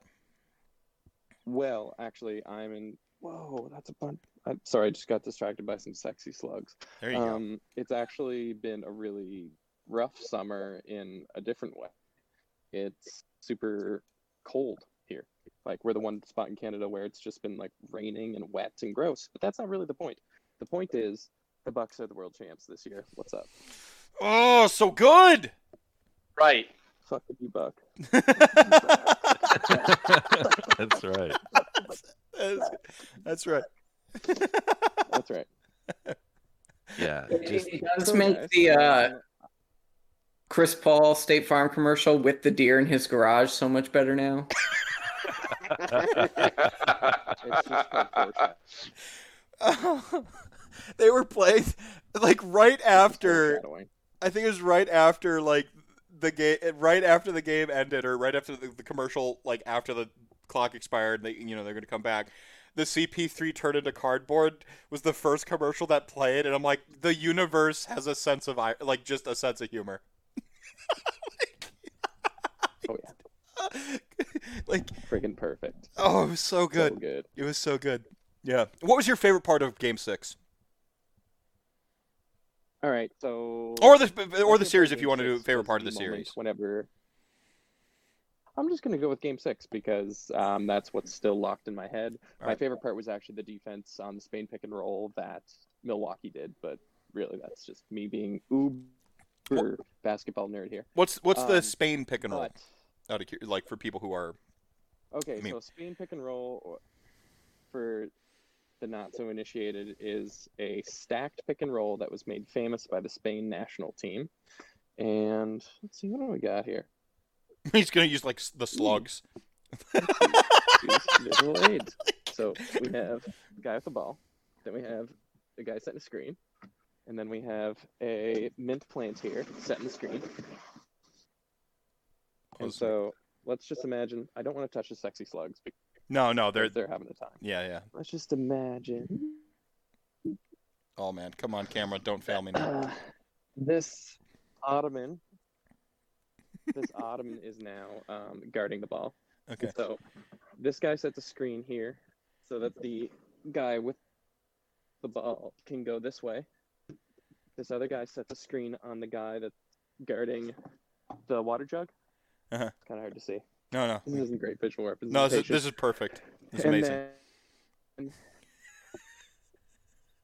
And then that second, so this guy then has either a clear lane to the basket, depending on how this guy defends, or there's a wide open three, or there's a wide open dump pass to the mint plant. Right. The dump pass to the mint plant might be my favorite part. It's the hardest action in the NBA. Yeah, and the It's Bucks actually were pretty sick. A lot of sweet ass dunks to DeAndre Ayton. right. And the Bucks were able to defend. I mean, they were talking all series about essentially they were calling Yeah, it like the Bucks were historically great at it. the double screen, quote unquote, the double screen, and always having to deal with the double screen, right? Yeah. Which is the Spain screen. Back That, pick and roll. yeah. So that was like my favorite part was just watching that every like 3 or 4 possessions because that's one of the Suns' favorite actions to runs. Mhm. And they're amazing at it. So it's just seeing the difference between like the start of game 2, midpoint of game 2, the start of game 3, and just how it continued. Mhm. But my favorite part of game 6 was whenever the very large jar-headed man absolutely took over the game. Whenever Lopez in the Bucks. Just that Lopez hammered dunk, dunking. the two. There's this huge cut in. We just Smash Mountain. smash Mountain, man. Smash. Then he had kind of a run or two, like It's a so good. And, series like, or two he had- before I think that. he had- Yeah, he had this good little. Yeah. I think there was about a 45 seconds point whenever he scored 6 straight for the Bucks. And I Yeah. was like out of my chair, being like, "Yeah." Well, that was the momentum shift right there. It was Because, right there in the. Speaking of Go Star ahead. Wars, Yeah, that was the momentum shift. It was the Drew Holiday 3, the Giannis Wall, the buzzer beater 3, and then the Chris Middleton like just going full cash money on the mid range where he had that full like perfectly contested shot and he just drains it. It was kind of those 3 moments where like I'm like that was when my mind was like the Bucks will win this, and I got a text from my friend Keegan when Smash Mountain went off. He's like the Bucks will win. Like that was his moment, was like when Smash Mountain went off. So, you still there? Either he's doing a really great like Greek statue impression, or sorry. Well, Yeah, are so we that's a are we good question. adding Giannis to the Parthenon? I hope so. Like, Absolutely. I mean, you have to. So what is the statue that gets built out in front of the stadium for Giannis when it's all said and Super Saiyan done? Mean Mug. The mean mug? It's the Super Saiyan Mean Mug. Oh yeah, It's like the- Super Saiyan Instinct Mean Mug. Yeah, where he's like Yeah. he's unlocked the final form of his Mean Mug, the Serene Mug. I mean, or it becomes a digital installation with him Euro stepping like Well, through the lane it and was then like- spinning like around and Brooke Lopez Euro stepped like with that 7-foot kind of like traditional 7-foot body control dude Euro stepped. I was out of my I lost my mind. I'm like, what the fuck is Brooke Lopez? Like I just lost it. I just insane. Sorry. Beautiful. So that was my answer for what my favorite portion was of Game 6. Did you guys already do that run? We haven't done it yet ourselves. Do you have a question for us? Around the horn about the favorite points of Game 6? No, I just want to hear that. You want to hear that? I'm just going to hang up and listen, though. Okay, all right, hang up and listen. I'm going to hang up and Thanks for calling in, Tristan. all right, love you. One of the OGs of Chat Gang. Love you, man. I'm gonna let other people go first. I don't want to take the good ones. Let's go with Brendan. I haven't heard from Brendan in a little while. Yeah, so in terms of a singular play, I would say it was in the first quarter, the Middleton pick six, where it was I believe it was a pass from Booker to Chris Paul, where Middleton makes this perfect like cornerback like read on the pass, steps right in front of it from like I'd say probably a good 10 feet away. He starts making the motion, and he just gets his hand out in front of it and goes and puts down a dunk because Middleton never dunks. Like, it's not that he's like DJ Augustine where he can't. It's just his play is nowhere near the rim, and if he's dunking, something in our offense usually has gone pretty wrong. So seeing that as kind of one of the tone setter items. But in terms of like one of the like the larger item, right, where everyone like where we're talking about where you know that like this is going to be over, was I can't remember at what point in the third quarter, because Giannis had already like decided I'm just going to do this. Yeah, he's at 20 points in the third. Like he's just decided to put up 20 points in the third, and just like, oh, okay. Yeah, he had like 2 defensive series where it was like block, dunk. And you just went, there is nothing anyone can do about that. Like, because like he's not one of these guys that goes out there and gets a zillion blocks every night. Like, you just like one or two decisive ones, right? Like, yeah, 1 point something a game kind of a thing.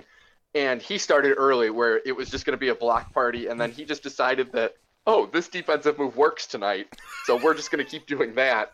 Well, he goaltending be damned. Yeah, no, it was good. Like he got the goaltend off the one, but it's kind of like there were like 2 or 3 goaltends. It was crazy. Yeah, like he was just getting up there. But the thing is, like, I kind of don't mind because if they were going to score, cool, then they do.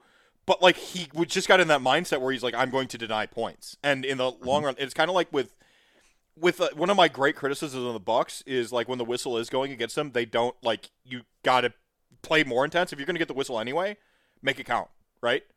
Like, and I don't like that they start to like back off, and that was like in game. Oh man, that was like game 1 of like the Brooklyn series. Like they had 0 fouls, and like they were down a bunch. I'm like, why? Just start hitting people, make them count. Thanasis, the nasty's sitting over there with 6 fouls to give. Get him in there, like, and not like to say play like not to ankle twist, but just stop letting them walk all over you. You know, yeah, like, we're not Goran Dragic over here. Like, let's, No, that's not what I'm talking about. But like, if they're gonna call you for making the foul count, like, hold your ground, stand, like, body up, like, that's what I like about Tuck. Like, he just does that. So Chat Gang, we've actually got like 3 massive Bucks homers here, right now, and then we have one like literal lifelong Suns fan. Like, I've seen the picture, the Babby picture of you in a Suns garb. So asking you your favorite moment in the 6, I'm gonna let you can either go like heel announcer if you want, right? Like if you want to go like heel announcer in the WWE. If you want a favorite Suns moment, which would be nice to have more perspective, passion from someone else's angle, or if you have like a favorite Bucks moment or whatever. Yeah, I'll allow you 2 even if you need them. So my first favorite moment is actually after the game, when Monty Williams went over to the Bucks locker room and congratulated him, because Monty is just, great sport, excellent coach. Like, I'm so happy that he is in Phoenix coaching all of them, and I think that was probably my favorite moment from the game. Like, obviously, I didn't want the Bucks to win, but I did want this series. Game 1 of this year is I wanted Bucks and the Suns. Yes. I didn't want the Nets. I didn't want the Lakers. I didn't want the Clippers.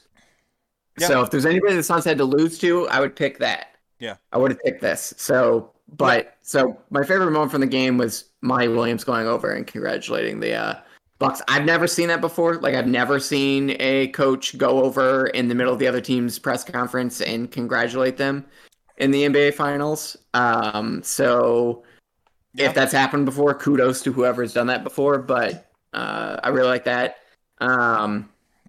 I mean, my favorite Suns moment would have probably been, I think, Devin Booker in the second off of Drew getting a clutch after really fighting for it. Mm-hmm. It's just they locked him down the rest of the game. I guess you can't have 3 40-point games in a row and lose all of them. So yeah. But as for Bucks moment, I mean, definitely the mean mug from Giannis dunk. It was just like, saw that. It was like, well, what are you gonna do? Like the as I said before, like the Suns, I think had to make it as difficult for Giannis as they could, and I think they did a good job at making Giannis work for it. And then you just had to hope that the rest of the team would be a little off. Yeah. And I mean, Saric would have been great to have. I think that's the one thing that the Suns need for next year is they need another center.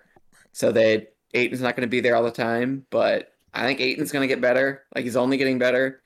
He'll be at 20 and 12. He's going to be really good. He's going to be really good. He'll be 20 and 12 next year. Like I do think that by the end of his career, he could be like a 30 and 20 guy, like Devin Booker said. Like I mean, he got so much better from last year to this year, and I hope to see that moving forward. This was Devin Booker's rookie year too, wasn't it? No, it's not Devin Booker's rookie year. He was drafted 2015. Oh, it was his first playoff appearance. That's what it was. Yeah, so it was the only person who had been to the finals was Crowder, and of the Suns starting lineup, it was just CP3 and Crowder that had playoff experience. It was Booker's first playoffs, Bridges' first playoff, Cameron Payne, who came out of G League, he was playing in China last June, G League basketball. And so, I mean, Cameron Johnson, he's UNC, is his rookie year too. I think he's going to be great. Yeah. Absolutely great. I think he's the best 3-point shooter the Suns have right now. At least stats wise, he's most consistent, but yeah. No, I mean, so touch on a couple things you said, with Monty Williams, I had like this moment where like the Bucks won and like I just kind of like crumpled, like I melted, like after like losing my voice screaming and clapping and cheering in my house alone, because my kids were in bed. Like I let them watch the first half like a responsible adult parent. I allowed them the first half. Notice how I'm not spinning that to be like, oh, I told them to go. No, I let them stay up for the first half. Like it was after 9 o'clock when they went to bed. That was a terrible parent. No, so so my kids, and then Molly's has this like, there's a house two houses down that her biological dad is helping renovate, and so she had to go paint that because like they have the move-in date is set for these folks to move into this place, and so she was doing that and like watching on her phone, and I'm just in the house alone, which I don't mind. Whatever, I'm a solitary individual anyway. So, but I'm just like clapping. There were moments like throughout the sort of like end of the thing where I was like tearing up, and I kind of hate that sports will do that. Not all sports, like if the Packers win another Super Bowl, I won't. It's not going to be the same like reaction. I'll be like, yay, yeah, woo, and I'll go shit talk a bunch of like Bears fans or something. No, I'm lying. I'll be shit talking Minnesota Vikings fans because they're the worst. Shots fired. Suck it, Minnesota. Yeah, no. Scorched earth.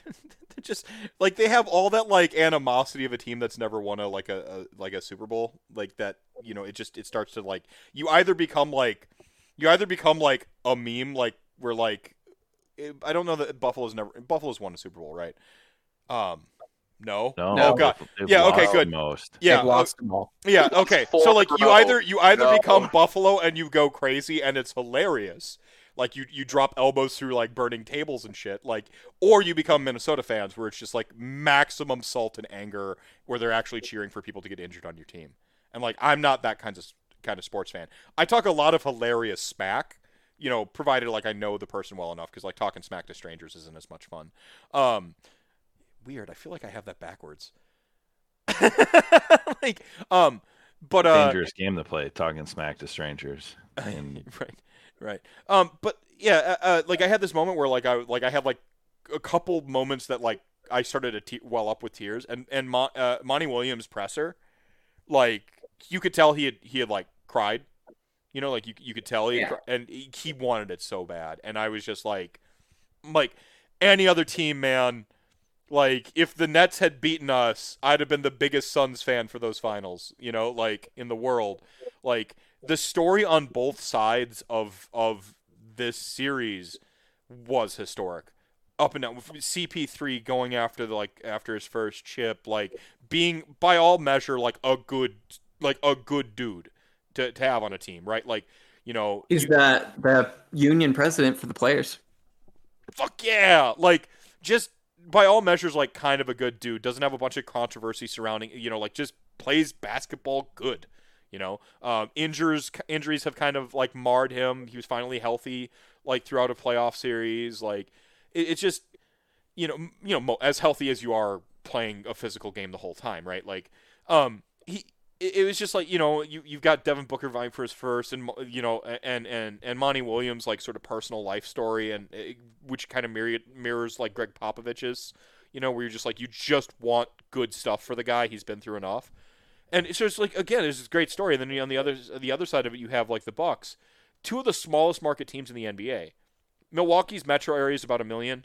City itself clocks in at about a little over 500,000, like 50, what was it, like 520? 650. 600, yeah. It's 600, yeah. So yeah, 600. But with the metro, with West Dallas, Dirty Dallas, Tosa, all that stuff, it's about 1 million. Phoenix itself is 1.5. Like, two of the smallest market teams in the entire NBA. I needed forever. Like, I'm gonna take this a little bit outside of basketball. Like, the metaphor that was at work here. The need for the underdog, for the small market to win, to prove that it's not just about trying to go after the biggest ad sponsors and kind of like nudging the refs to make sure that they know who the fucking stars are on the court, and all that shit, right? Like, all that conspiracy theory stuff that's in the back of our heads whenever we see like crappy calls go against our team, like needing to think like we can't attract players the way an LA can because they want to live that LA lifestyle here. Like, who are you attracted to Milwaukee apart from exactly Giannis Antetokounmpo? Like, who the fuck, like, what, like, who's like, I want to go play my NBA career, my entire career in Milwaukee. Man, not even the GOAT himself, Kareem Abdul-Jabbar, stayed. Like, and I don't even resent him for it. The big O, like, no, like, in sports now, it's super transient. And I just, to have these small market underdog teams, it wasn't just thumbing its nose at the NBA. To me, it was thumbing its nose at the entire system, like the world. That I don't want this to be propaganda or rhetoric that says like, yeah, live your dreams and you can make it happen, blah blah blah. Because like we know the reality is you got to get lucky along the way. You got to have help along the way too. Which in Giannis's long form pressers, he brings up all that stuff, but they always clip it down to like the whole "I worked hard and I had a dream," and so it fits the American dream narrative. But if you listen to his whole presser, which I did several times, he talks about the people who helped him along the way, getting lucky, blah blah blah. Like, the broad narrative of this for me was just fucking life affirming. This is a team that like, and it was on both sides too. Like if it was against the Nets, I had no remorse cheering against them. And Rocco's a Nets fan, and he was in like our chat sometime when I'm teeing off and making fun of the Nets. He's like, I'll excuse myself. like I'm like, sorry, Rocco, man. Any other day, buddy. But like that rooting interest you get. This is one of the things I think that makes sports great, is because that your rooting interest ultimately doesn't really matter. I mean, I didn't stop me from being superstitious. I had to wear my Giannis shirt that was gifted to me from Tim King Tristan, actually, because the Bucks were undefeated in it this series. So I had to wear it for Game 6. There was some extremely superstitious behavior that I was aware of. Like, it was just, like, I believe you said, I know what combinations of socks don't work. Yeah. Oh, yeah. My No Mercy Cobra Kai socks are the one where Giannis landed on his knee. and I took them off immediately and threw them down the laundry chute. And then I went and I grabbed my my second best pair of socks and put them on. So we lost the game, but Giannis wasn't crippled. Or did we lose? So it worked. So it was the socks, and I saved the popsicle socks, which are my most powerful socks, for Game 6. Because I don't want to use up all their power in other parts of the series. Reasonable. Barefoot for Game 6. No, I paced around my living room like a caged animal for the whole second half. Yeah. I was sitting on the edge of my couch, and then for all of the second half, I was pacing. I would multiple group texts, trying to talk myself off of the sports fan edge of, do I stop watching? Will it help if I don't watch? I can't watch. I'm so terrified of what's happening. So there were games where Brendan had games where they won the games that he didn't watch early on in it, and he put that in my head, and so I was like, oh no, and then I started to become hyper aware of so I'm like, okay, the games that I missed the tip off for, we win. So I had missed the tip off for this one on purpose. On Game 6, I missed the tip off. It's just if you ask me on a lie detector test if I'm superstitious, I will tell you no, and it will not be a lie. But when sports roll around, I will tell you bold face that I am not superstitious, and then I explain all my superstitions. I think there's something to be said for being a fan of sports or watching, especially one who watches sports,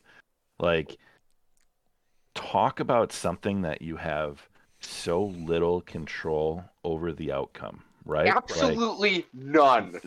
Zero. Yeah, not a iota of what you do can actually physically, psychologically affect the play on the field, on the court, whatever. Yeah. Unless you were at the game and you are one of these assholes who fucks with the players, then you have no no outcome from your living room. You have no ability to affect the outcome from your living room. Zero. But yet, in some ways, we think we do, right? I wore the wrong socks. I sat in a different spot. I went here for the game. I wore the same shirt. We're looking for these things. And I say we because I think we all, at least the four of us here, have some aspect of superstitious sports viewing where we are worried that if we upset the apple cart, it's game over and it's our fault, when we have actually no way possible to impact that result.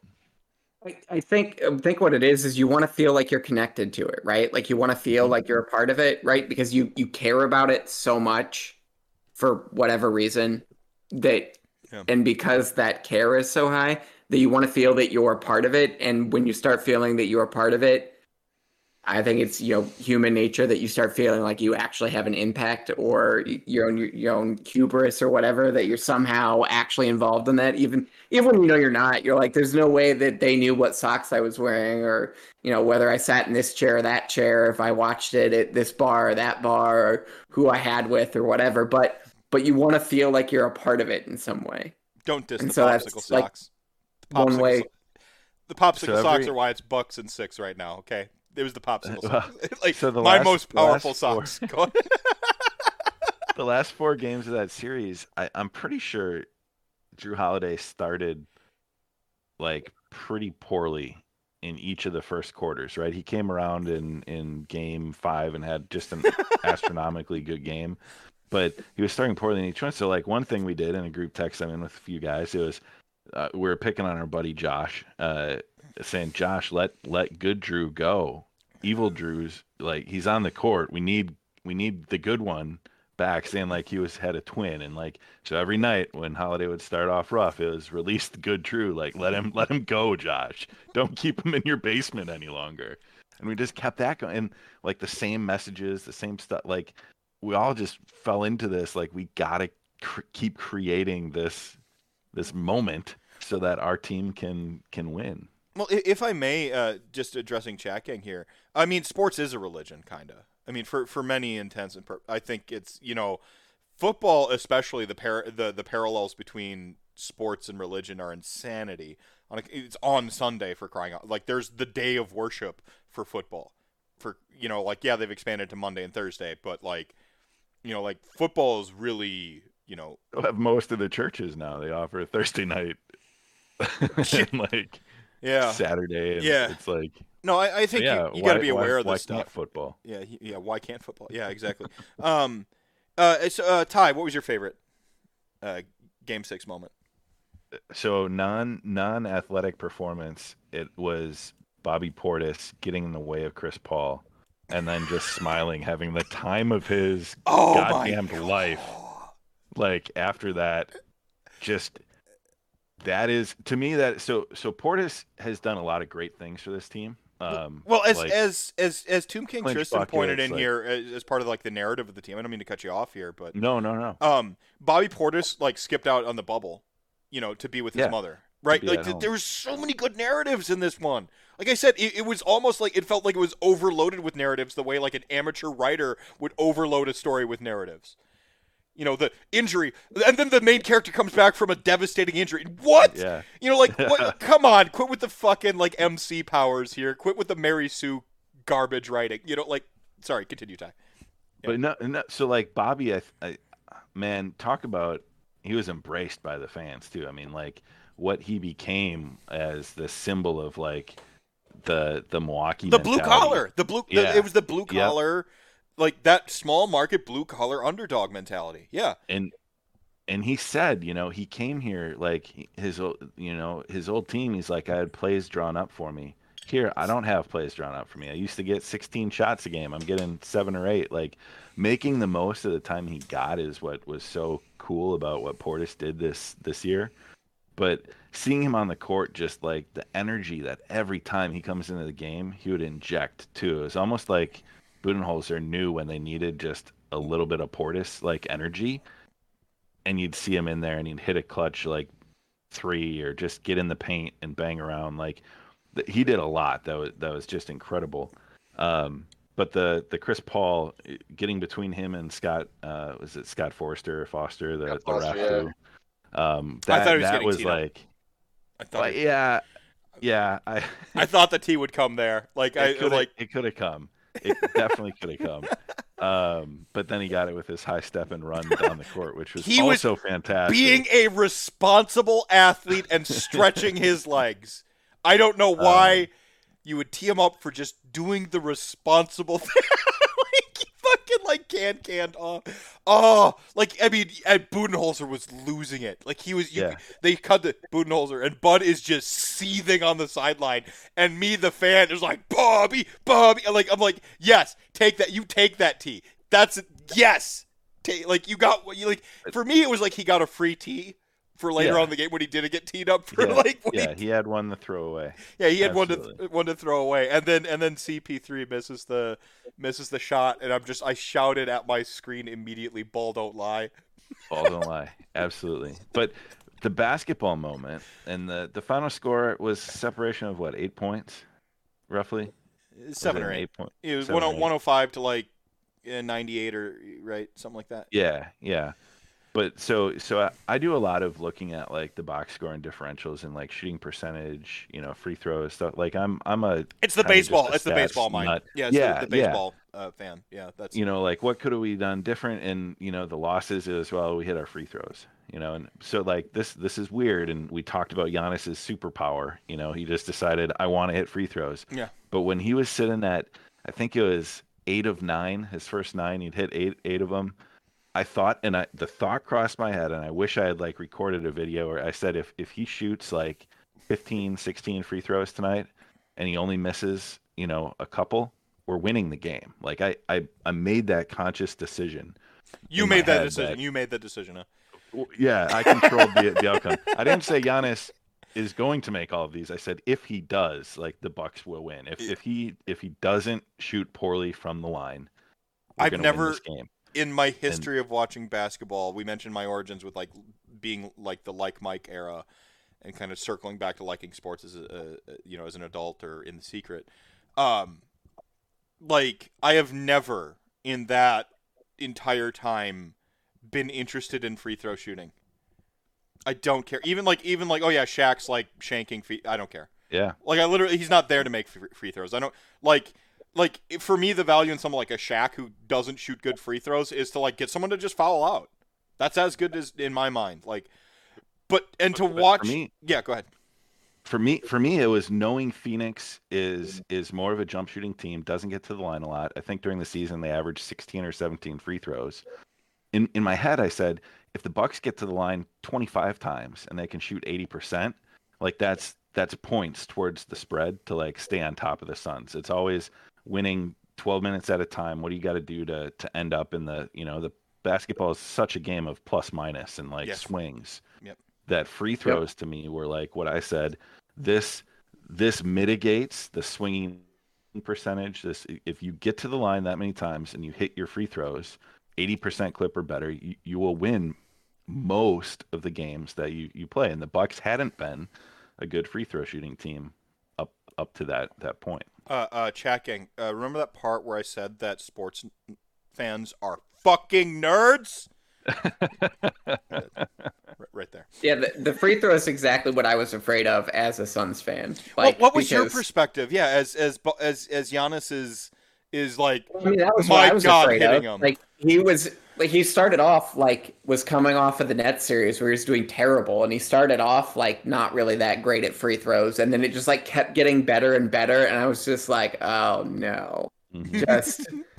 Oh no, because I mean, Ayton's not to the point where where people are purposely fouling him to make him not score. Even though I think up until until game 3 or 4, he was shooting like 80%. Yeah, like Ayton was making everything that the Suns gave him the ball. I wish they would have been able to give him the ball more, but it is what it is. But so he wasn't where he was at for to be where people are just fouling him so that he doesn't make points. And then, and then he's, strong enough to then, well, they're going to foul me. So then I just make the points through the foul like Giannis. And once Giannis started making free throws, it was just, well, now he's going to go from, well, I'm going to get 30 no matter what. Then I'm going to get 40 no matter what. And then it ended up being, okay, so he got like all his free throws and he ended up from the 40 to the 50 line. You're like, well, what do you do? Like, yeah, no, I mean, that was, I sitting there watching him just hit them and they were smooth. Like it was like Middleton was shooting the free throws. Yeah. He had one where it kind of rolled. He had one that had like a lucky bounce and he had one where it like kind of rolled in.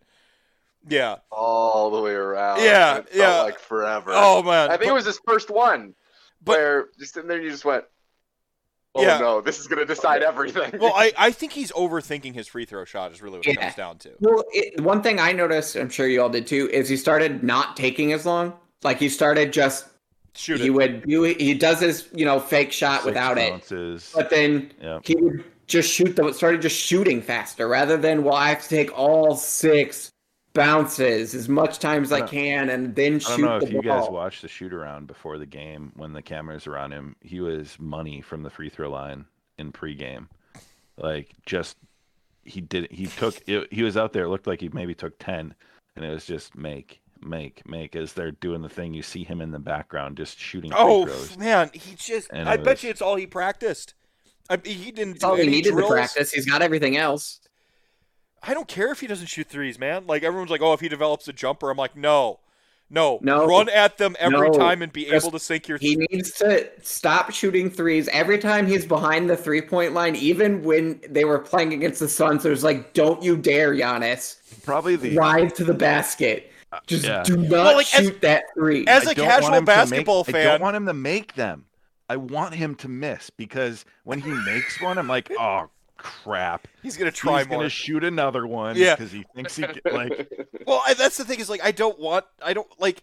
If I'm a casual fan, I put myself in the casual mentality. We have this physical, just truly freak specimen of a human being that is quite frankly the most electric like person in the paint I've ever seen, and that's my bias, sure, but like I was living in Milwaukee when he's drafted. I just had my kid. Like, we met Bango, and, like, I'm just like, this kid's going to be great. You know, this kid at the time, Giannis, right?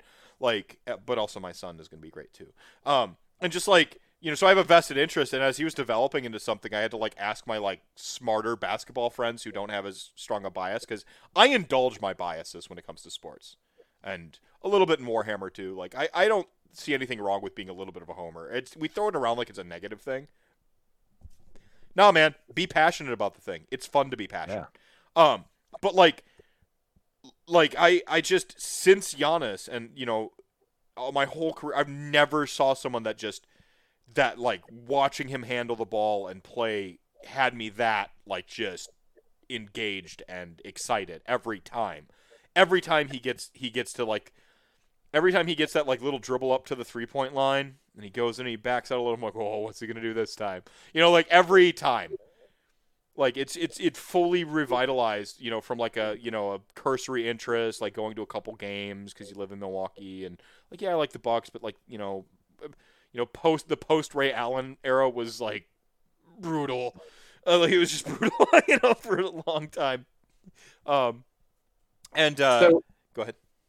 I was gonna say, talking about, like, Giannis and the way he plays, and the only other person in the NBA I think that is as fun to watch as Giannis, because Giannis I think plays the best.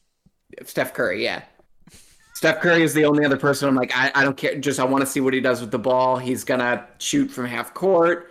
He's gonna dribble all the way through somebody, not look at the basket, and throw up a hook shot and still score somehow. Yeah. Like, they're the only two people. Well, they're the two people I think are the most exciting right now in the NBA to watch, because the type of game that they play it so much better than everybody else. Yeah. At that, yeah. That it's exciting. Yeah, yeah. It's, I mean, you're watching, like, a player like a Steph Curry and Durant too. Like, I was mesmerized every time, like, KD had the ball. Like that game 7, man. Like, what was that? Like, that game 7, like, at the end of that game, they should have tested him, not for PEDs or any sort of thing. Like, they should have just tested to see if he was human.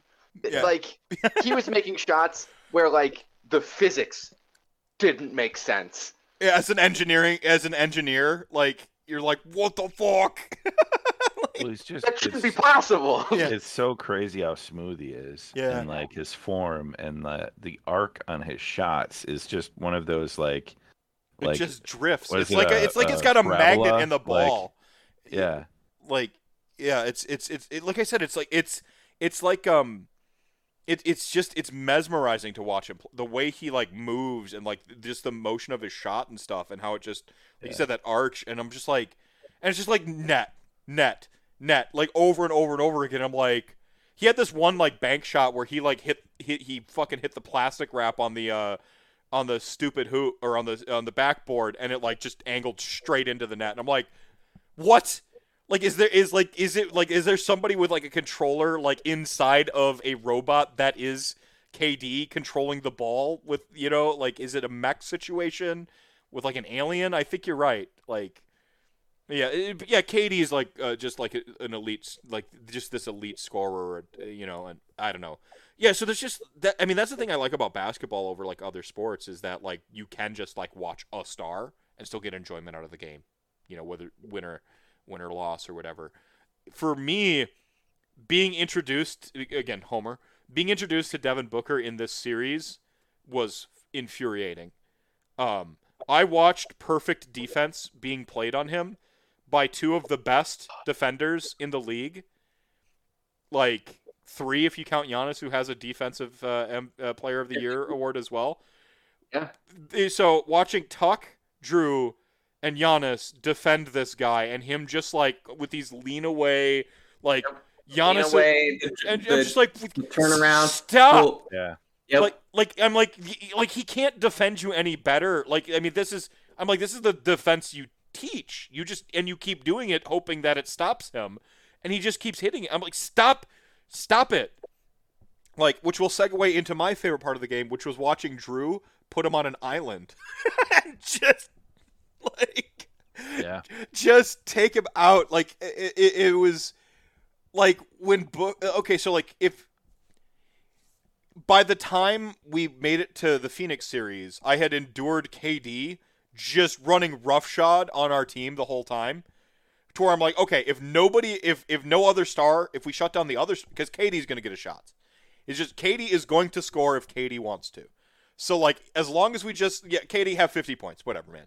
Just stop other people from scoring at all times, right?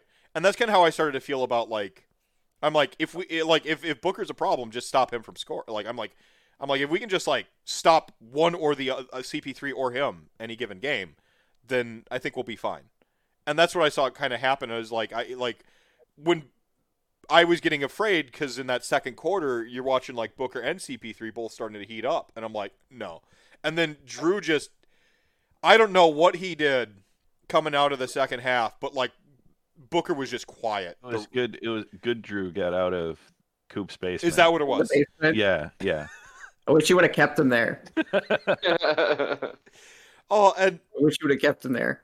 But I mean, like, so yeah, I'm like really happy that a lot of people got to see Devin Booker play on the, you know, the highest stage for basketball. Like, really happy about that. Like, yeah, Drew played amazing defense on him in Game 6, and just like was just like, we're not gonna let you. The mayor of Clamptown. We're not gonna let you play basketball. Like, we're just not gonna let you play basketball anymore. Yeah. And I mean, a lot of other teams had done that, like, throughout the series. Like the Lakers tried to, like the Clippers tried to, and like when that happened for the Suns, like, at that point in time, like Ayton and like Bridges, I mean, Cameron Payne had a 30-point game against the Clippers when Chris Paul was injured when he was on COVID protocol.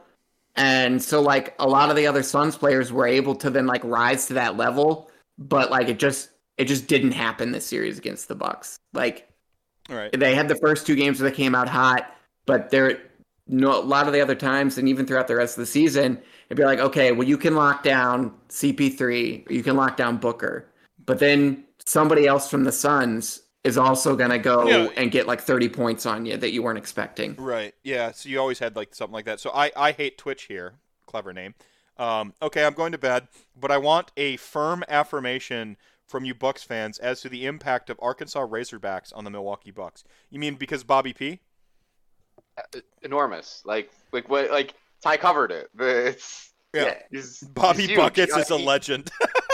Yeah, BP the gas man. Like, he got the keys of the city. Like, you know, what more do you want? The people's champ. The people's champ. Yeah. That's why he's walking around with the belt, because he's the people's champ. Yeah. Like, he just Sidney Moncrief. Moncrief was a Razorback, right? Was he a Razorback? So both Razorbacks? Smooth. I think so. Right on. Right on. Yeah, but Sidney Moncrief ain't walking through that door. No, no, and we're talking about this game. Like, no, I mean Bobby Portis has been like you said, the BP, the gas man. Like, he's just a spark plug for this team. I've never cheered for a technical foul before Bobby Portis. You usually like groan when he took the technical foul. I'm like, you fucking yeah, Bobby, and start chanting. Like, who could get that out of you? I cheered for Jay Crowder when he salsa danced on LeBron. That's fair. like I Portis had a foul in it might have been the Nets series or it might have been earlier on this, where it was just a regular foul, and like he just like walked away and he gave like the crazy eyes, and like the Bobby chants came out, and I'm like, that's right, that's a fucking good foul, you know, like that was the Atlanta game 2, because I was in the stadium for that, and the place went absolutely nuts. Yeah. I think what Portis does too, and he says that he's grown from this, but like, so what are you implying that we don't win championships without a Razorback on the roster? Oh, well, I mean, I guess that's a fact, right? Lifetime contract, no problem. Give him the UD contract where he gets to be the 15 man until he dies. Like. Todd Day was a Buck. Those were dark days, though. Yeah, we don't get it. Dark days, Todd Day. Yeah, yeah. But Bobby Portis had a quote about his pregame. Have you guys seen that? Where it talked about what he thinks in the locker room before the game, and it was earlier in his career. It was probably 4 years ago or so. And he's since tweeted about it, saying like, "Oh, I've grown." You know, he hasn't denied it, but they asked him like what he does, what mindset he gets into, and he says, "I think about my opponent slapping my mom, and then I go out there and whoop their ass." Like that mentality of like, just he's like, I think that this person who I'm up against has slapped my mom, and then I go out there and I take it to him. Like I feel like we don't talk about PJ. I mean, Portis is like Team Bobby, like Team BP, like so firmly for. I just love his stuff. Like he's got the right stuff, right? And he was playing when Giannis is down. He's playing and he's starting for Giannis. Yeah, well, he put in what 24. Yeah, Didn't he score in the early 20s and when Giannis was out? Mm-hmm. Yeah. See, I think so. See, I even forgot where we played against Atlanta. I didn't forget Trae Young. We were talking about Booker's coming out party and like people seeing him play. Trae Young, that kid can score. Holy crap! Yeah. I had no idea how good he was in those early games of that series where he's driving and he's hitting these off balance and his floaters and like he's just going up and over people that are, it feels like twice his size. Trae Young can't be much over 6 foot tall, like yeah. And just a shooter. He'll be fun to watch for years to come. Well, see, that was the other thing is like the small markets, both teams got to showcase some talent. Like people got to have respect on Booker, and I mean Giannis. It feels like Giannis hasn't gotten the national like attention, respect. Like you have Harden calling him no skill, and like. Man, did he just? Well, you know, another one of the. I talked about like all the various moments where like I was tearing up watching just consuming all the stuff. There was this montage of like the Bucks getting to the finals, and like one of the shots they show is at the end of Game 7. KD and Giannis hug, and KD punches Giannis in the chest, and he says, "Go get you one. Go get that ring." Yeah. Yeah. He says, "Go get you one," or "Go get that ring."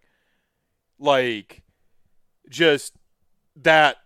Yeah, like, oh, like I'm just goosebumps, man. Like sports are, like they, you know, competition. I think like we live in a time period where it's kind of awesome. Like it's easy to be a like doomer pilled, and like kind of hate on the world, and there's a lot to be worried about. It feels like we live in, to Dr. Darkmatch coined this one, and I'm stealing it forever. The boring dystopia. Like we're just in this, and then like, and. So you kind of look for these little like sparks of light wherever you can find them, and for me, like sports is one of them. And you get these like Giannis Antetokounmpo went from selling sunglasses in like a Nigerian immigrant family to Athens, Greece, kid selling sunglasses on the street to I'm going to say objectively right now the most dominant player in the NBA, just currently right now as of speaking, right? Like. Could change next year, but right now, like, the titles, the hardware, everything to prove it, right? Just popping off for 50 points. He's done something he's one of 3 NBA players ever to have all the hardware he has. Like, yeah, Hakeem, Jordan, and him. Yeah. Yep. Like it you know, undeniably, like, just this great talent. And to just come from this humble beginning, like, you know, one of the things he was shy about early on in his career was like that he didn't speak very good English. He didn't have a suit to show up to the NBA draft. And so like, was that Horst? Hammond drafted him. Hammond went out and bought him a suit. Like, so that he could be at the draft. Like, we had, I watched that video where he's like, you know, what do you want to do? You know, he's like, I want to be an NBA player. And then like they keep asking him, and like, what's your goal for the NBA? This is like the draft day video. Like, and what's your goal for an NBA player? And he's like, to get better, to be an NBA player. And just like, fucking, my heart, like it like exploded. And you know, when he put on the Paskey shirt, Like Yeah. for the presser, I'm just like, ah, dude, he gets it. Like the Milwaukee mentality, that blue collar city. Like, this is a city industry forgot. It teeters back and forth in the top 3 spots for most gentrified city in the entire country. I myself wandered through life. My mom chased a Marine down to North Carolina. I was born, up in the cities in Minnesota. She chases like the first Marine catches her eye down to North Carolina with me and my sister, who was a newborn at the time. I'm flipping 2 years old. We live off the barracks in Camp Lejeune. And then, like, she loses custody of me to foster care. I bounce all around. Like, I end up with my grandma gets me out of foster care, but then my grandma has a mental breakdown, so I end up living with an aunt. My aunt and I fight constantly, so I end up living with this uncle and then this aunt and yada yada, like, just fucking nowhere. And I go off to college because I was told by everything in my life that if you get an education, you get out of what you're in, right? Like, that's student counselors all told me that. Like, I had a temper. I fought everybody. I was drinking young. Not on a good path. Now, I wasn't selling sunglasses on the street to get by, but, I always had after a point, I always had a roof over my head. And I get through college. I don't have anything to do. I call up my dad. I'm like, Dad, I did the college thing. What do I do? And, he decided he was my best friend when I was about 14 years old, and he kind of came into my life and like, yeah. Cool, Dad. Buy you a PS2. Yeah. Like, the dad who goes out to get smokes and never, like, he's the techless. Like, he just, Oh. like, and and then like I get through college, and he just like he vanishes when I'm in college, when I needed a support structure the most. And I'm like, so I call him up and I'm like, Dad, what do I do now? And he's like, you get a job. And I'm like, great advice, Dad. Thank you. And so I taught Joe, hey, whoa.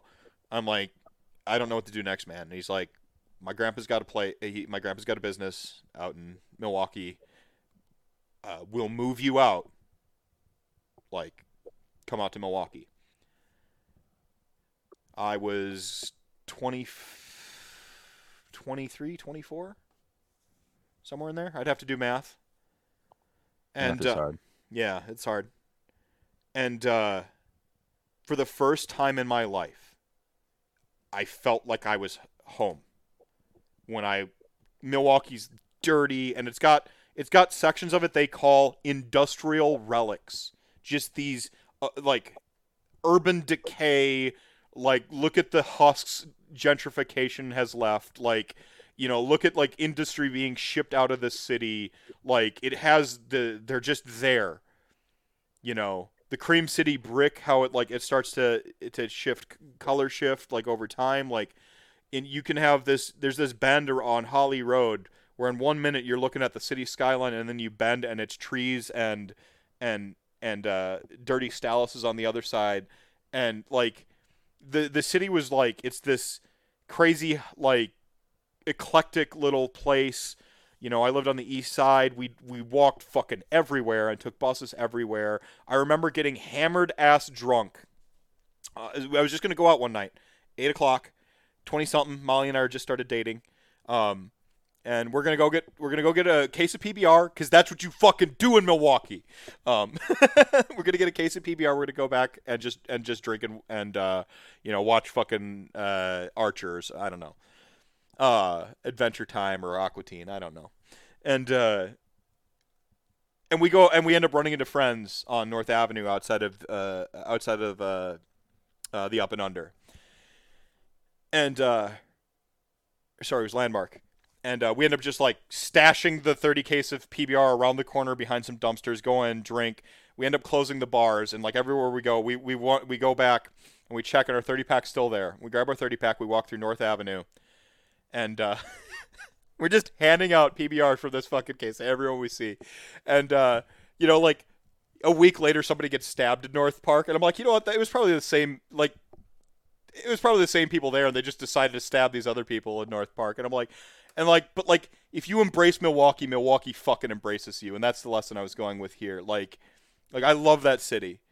And it's hard to describe how much I love Milwaukee and how much I found my heart like in Milwaukee. Like my whole life just lost. And, you know, then I met Molly. I had these great times. I just, like, I step onto Brady Street and I feel home. You know, I don't know. It's just, there's just something about that city. You know, all the memories I piled up. Both my kids are born from there, and just this, finally I had a home. And this Bucks team that I've always kind of liked, because I became a Wisconsin homer to overcompensate for not having a real origin story, right? Like,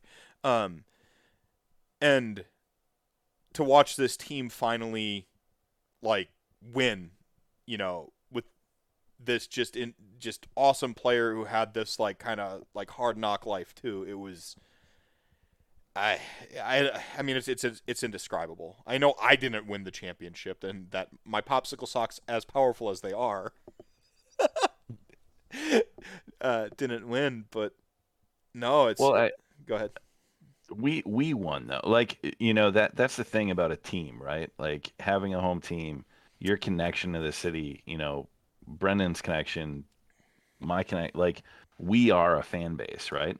And when a team wins a championship, yeah, we are not winning a trophy. We are not, you know, but like, we get to experience that, and the experience of that victory, the experience of that feeling of, like, you know, dedicating yourself to something and then achieving greatness. We talked about watching, you know, a master, watching greatness, like how you, yeah. Like, that's what we got to do as a collective.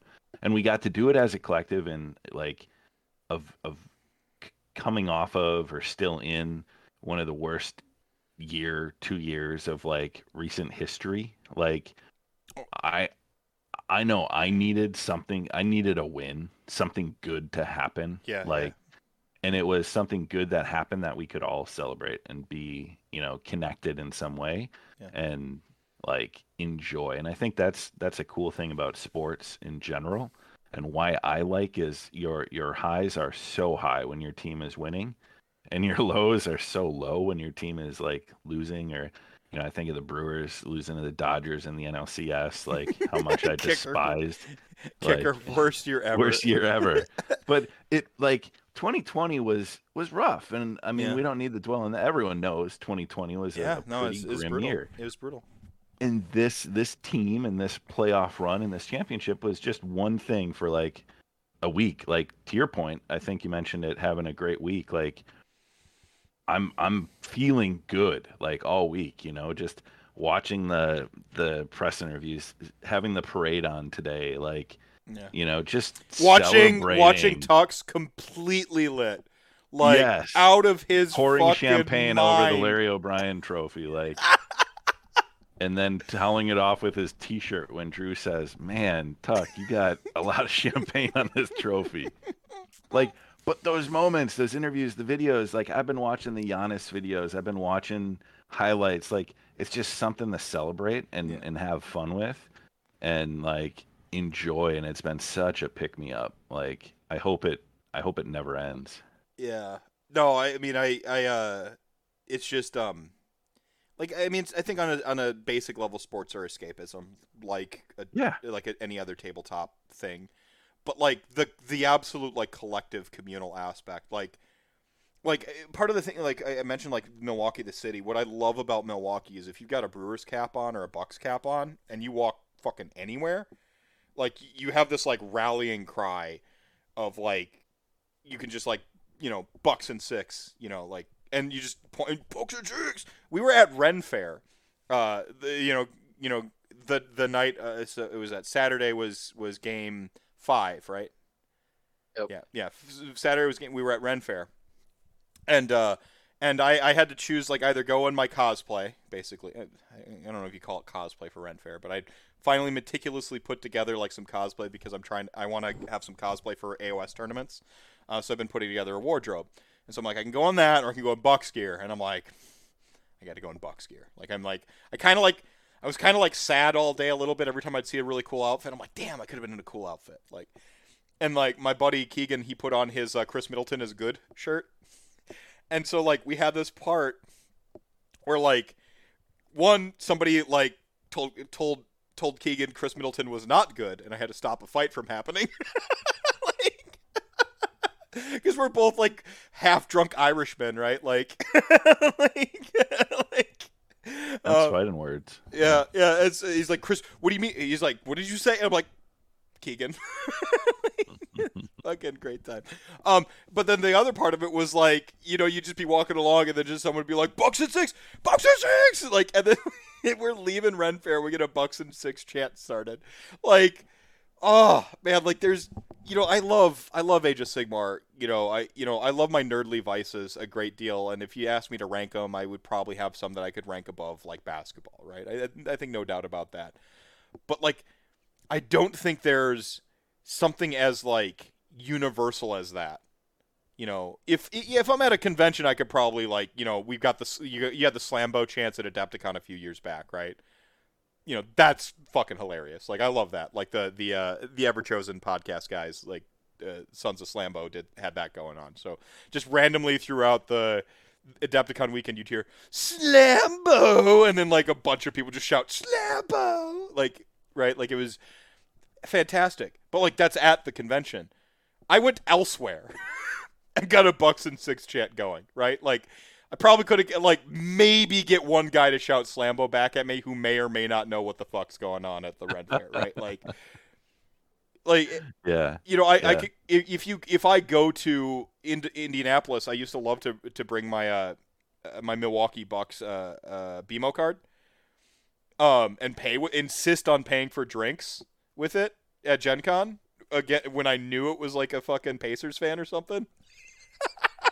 Just, and then we'd have a basketball like chat, even though we're there for like talking about Dries Duerden and shit. Like, that like the camaraderie. I like sports because it's like a universal language. Like you can, it just anywhere you go, or like if you see somebody like their team's doing good that year. Like, I'm gonna see someone in a Booker jersey from now. Dude, fucking guy's dope, right? Like, it's you have that like common language that's just, there's a lot of crap and exploitative NCAA practice. There's a lot of stuff that can get a lot better, and it should get better, but it needs, like, quite frankly, it needs a bunch of lefties that enjoy the sport pushing our lefty causes, But like, it's fucking unionized. You can argue that like sports players get paid so much because they're extracting the most percentage of wealth from their labor. They're like super socialists. In fact, maybe that's why never mind. Like, they're like super socialists in that they extract more value from their labor than the average worker does from their body, right? Like, and their labor. Like, collective bargaining. That's right, they do. Like, it's again, CP3 players union rep. We dogs. That's right. No, it's just like, I don't know. There's such like great things in sports too, is all I'm trying to say. Like, there's a lot of good stuff you can find in sports, and there's a lot of nerdy shit you can do with numbers. Yeah, I'm gonna confirm. You guys are gonna like have a conversation. I'm gonna go grab a beer and then we can wrap this up. Sound good? Because I see two of you are fading. Yeah. Sounds good. Brendan, your way. I'm expecting great things from you in our next D&D session. You're gonna have to stay up till the bitter end. Now I've seen you can do it. So. Oh man. It's only because the Bucks games, because like the finals games have been kicking off at 8, yeah, and like no game ends before 10:30. No. So this is just and if it looks like it's getting close to ending before 10:30, don't worry. There'll be some timeouts and some things called. It's gonna be a little bit of hack of Giannis. That was definitely the one thing that we missed. This series I'm eternally grateful for. There is nothing I hate more than just the parade to the free throw line. Yeah. I want to say it was like game 4, game 5 of that Suns Clippers series, where like that game just would not end. Literally the last 2 minutes of it lasted, I think, 45 minutes. Like the last 2 minutes of game time lasted actually 45 minutes. Insane. Sad skip ball. That's what it is. Yeah. Like, oh god. And it was that horrendous like 86-89 finish where it wasn't even like this was some beautiful high scoring affair, for the other remainder of the game. It was just cool. This was a gravel fight, and we're just gonna resort to. I understand that it's an effective tactic and a valid tactic of basketball, but we are going to go with literally the worst way to play this game, which is hoping guys don't make free throws. Like, Right. Boo, gross, awful, horrible. The NBA needs to move to the Elam ending style finishes that the basketball tournament uses. It's way more fun. It's way easier to just live with. Like, ugh, just hate it. Hate it so much. Just the worst. So what roster impacts do you see next year for the Bucks?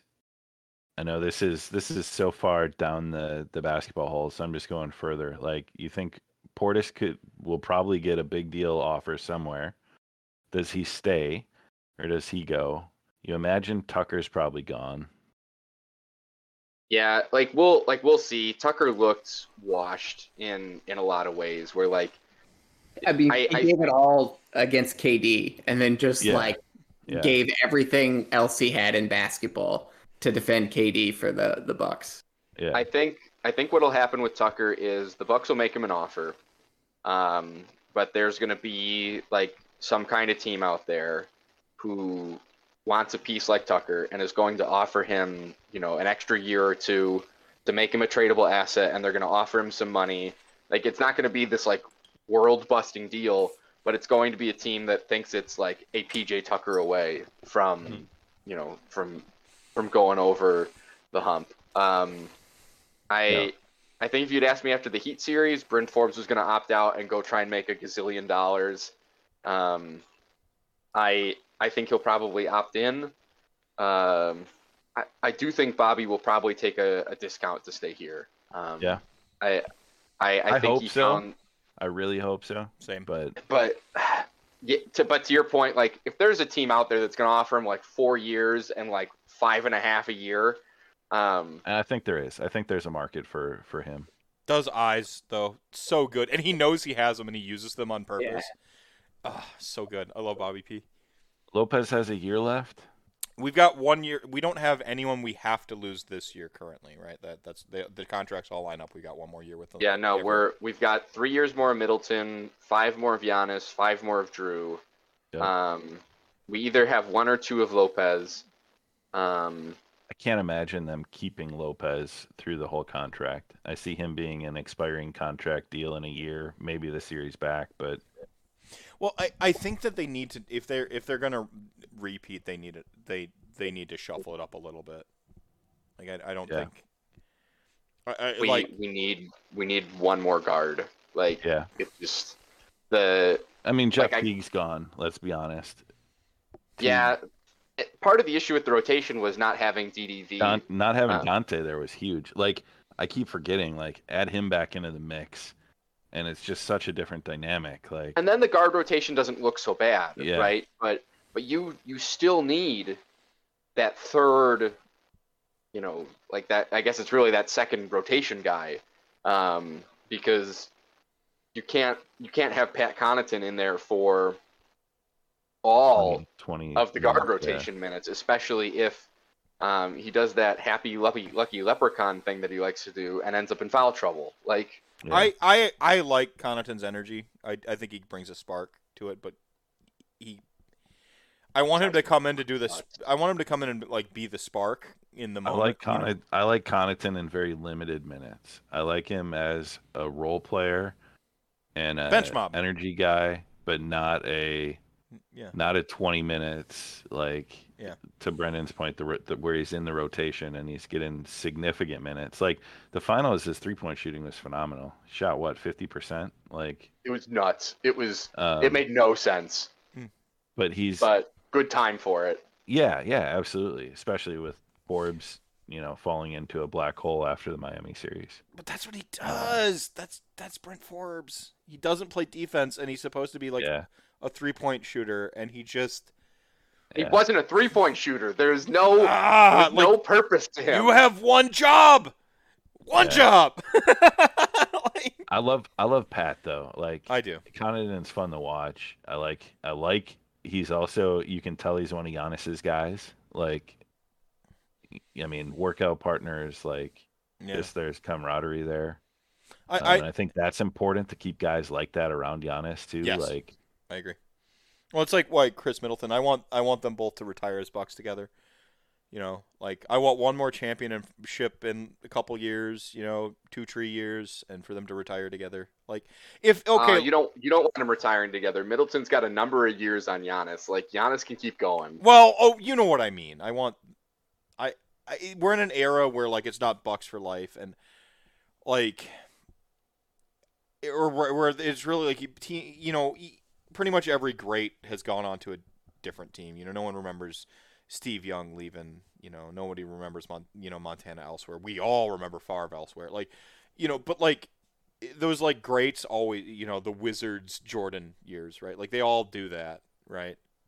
But so like I know it's Dan Marino never left Miami. Yeah, but he never won anything. No. Yeah, the greatest. They take the ball from goal to goal like no one's ever seen.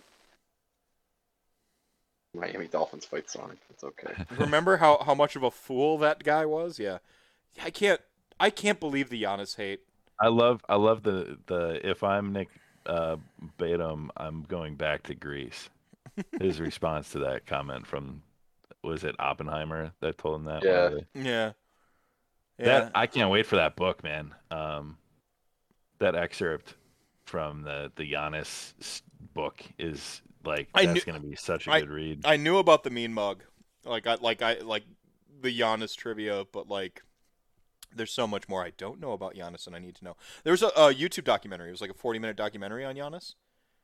Like a high quality actual documentary. It came out 2-3 years ago, probably. 2-3. I got to say it, Wisconsin like. A couple of 2-3. A couple 2-3. Yeah, that one was really good. The meme. When's the Giannis Disney movie coming? He turned down Space Jam. Do you remember that? No, he's getting a movie with him about him and his brothers. His life story, right? Yeah, all three championship. All three are champions. Isn't that the first time only that three brothers have had? Yes. Yeah, all three have NBA championship rings. Yeah. I don't know if there are three brothers that have played in the league other than them. I can't think of Holiday brothers. Holiday, that's right. Yep. Yeah, so all three with rings. Well, Francis isn't gonna get hit. Francis isn't gonna get one because he's not a basketball player. But obviously, Alex is gonna get drafted this year. Can we start a petition to give Brandon Jennings a ring? I don't think there's any way he doesn't get one. Like, can we please, for the culture, right? For the culture. For the culture. You give him a ring for the culture. Right? He was in the parade. Man, he looked like he was having a blast. Oh my God!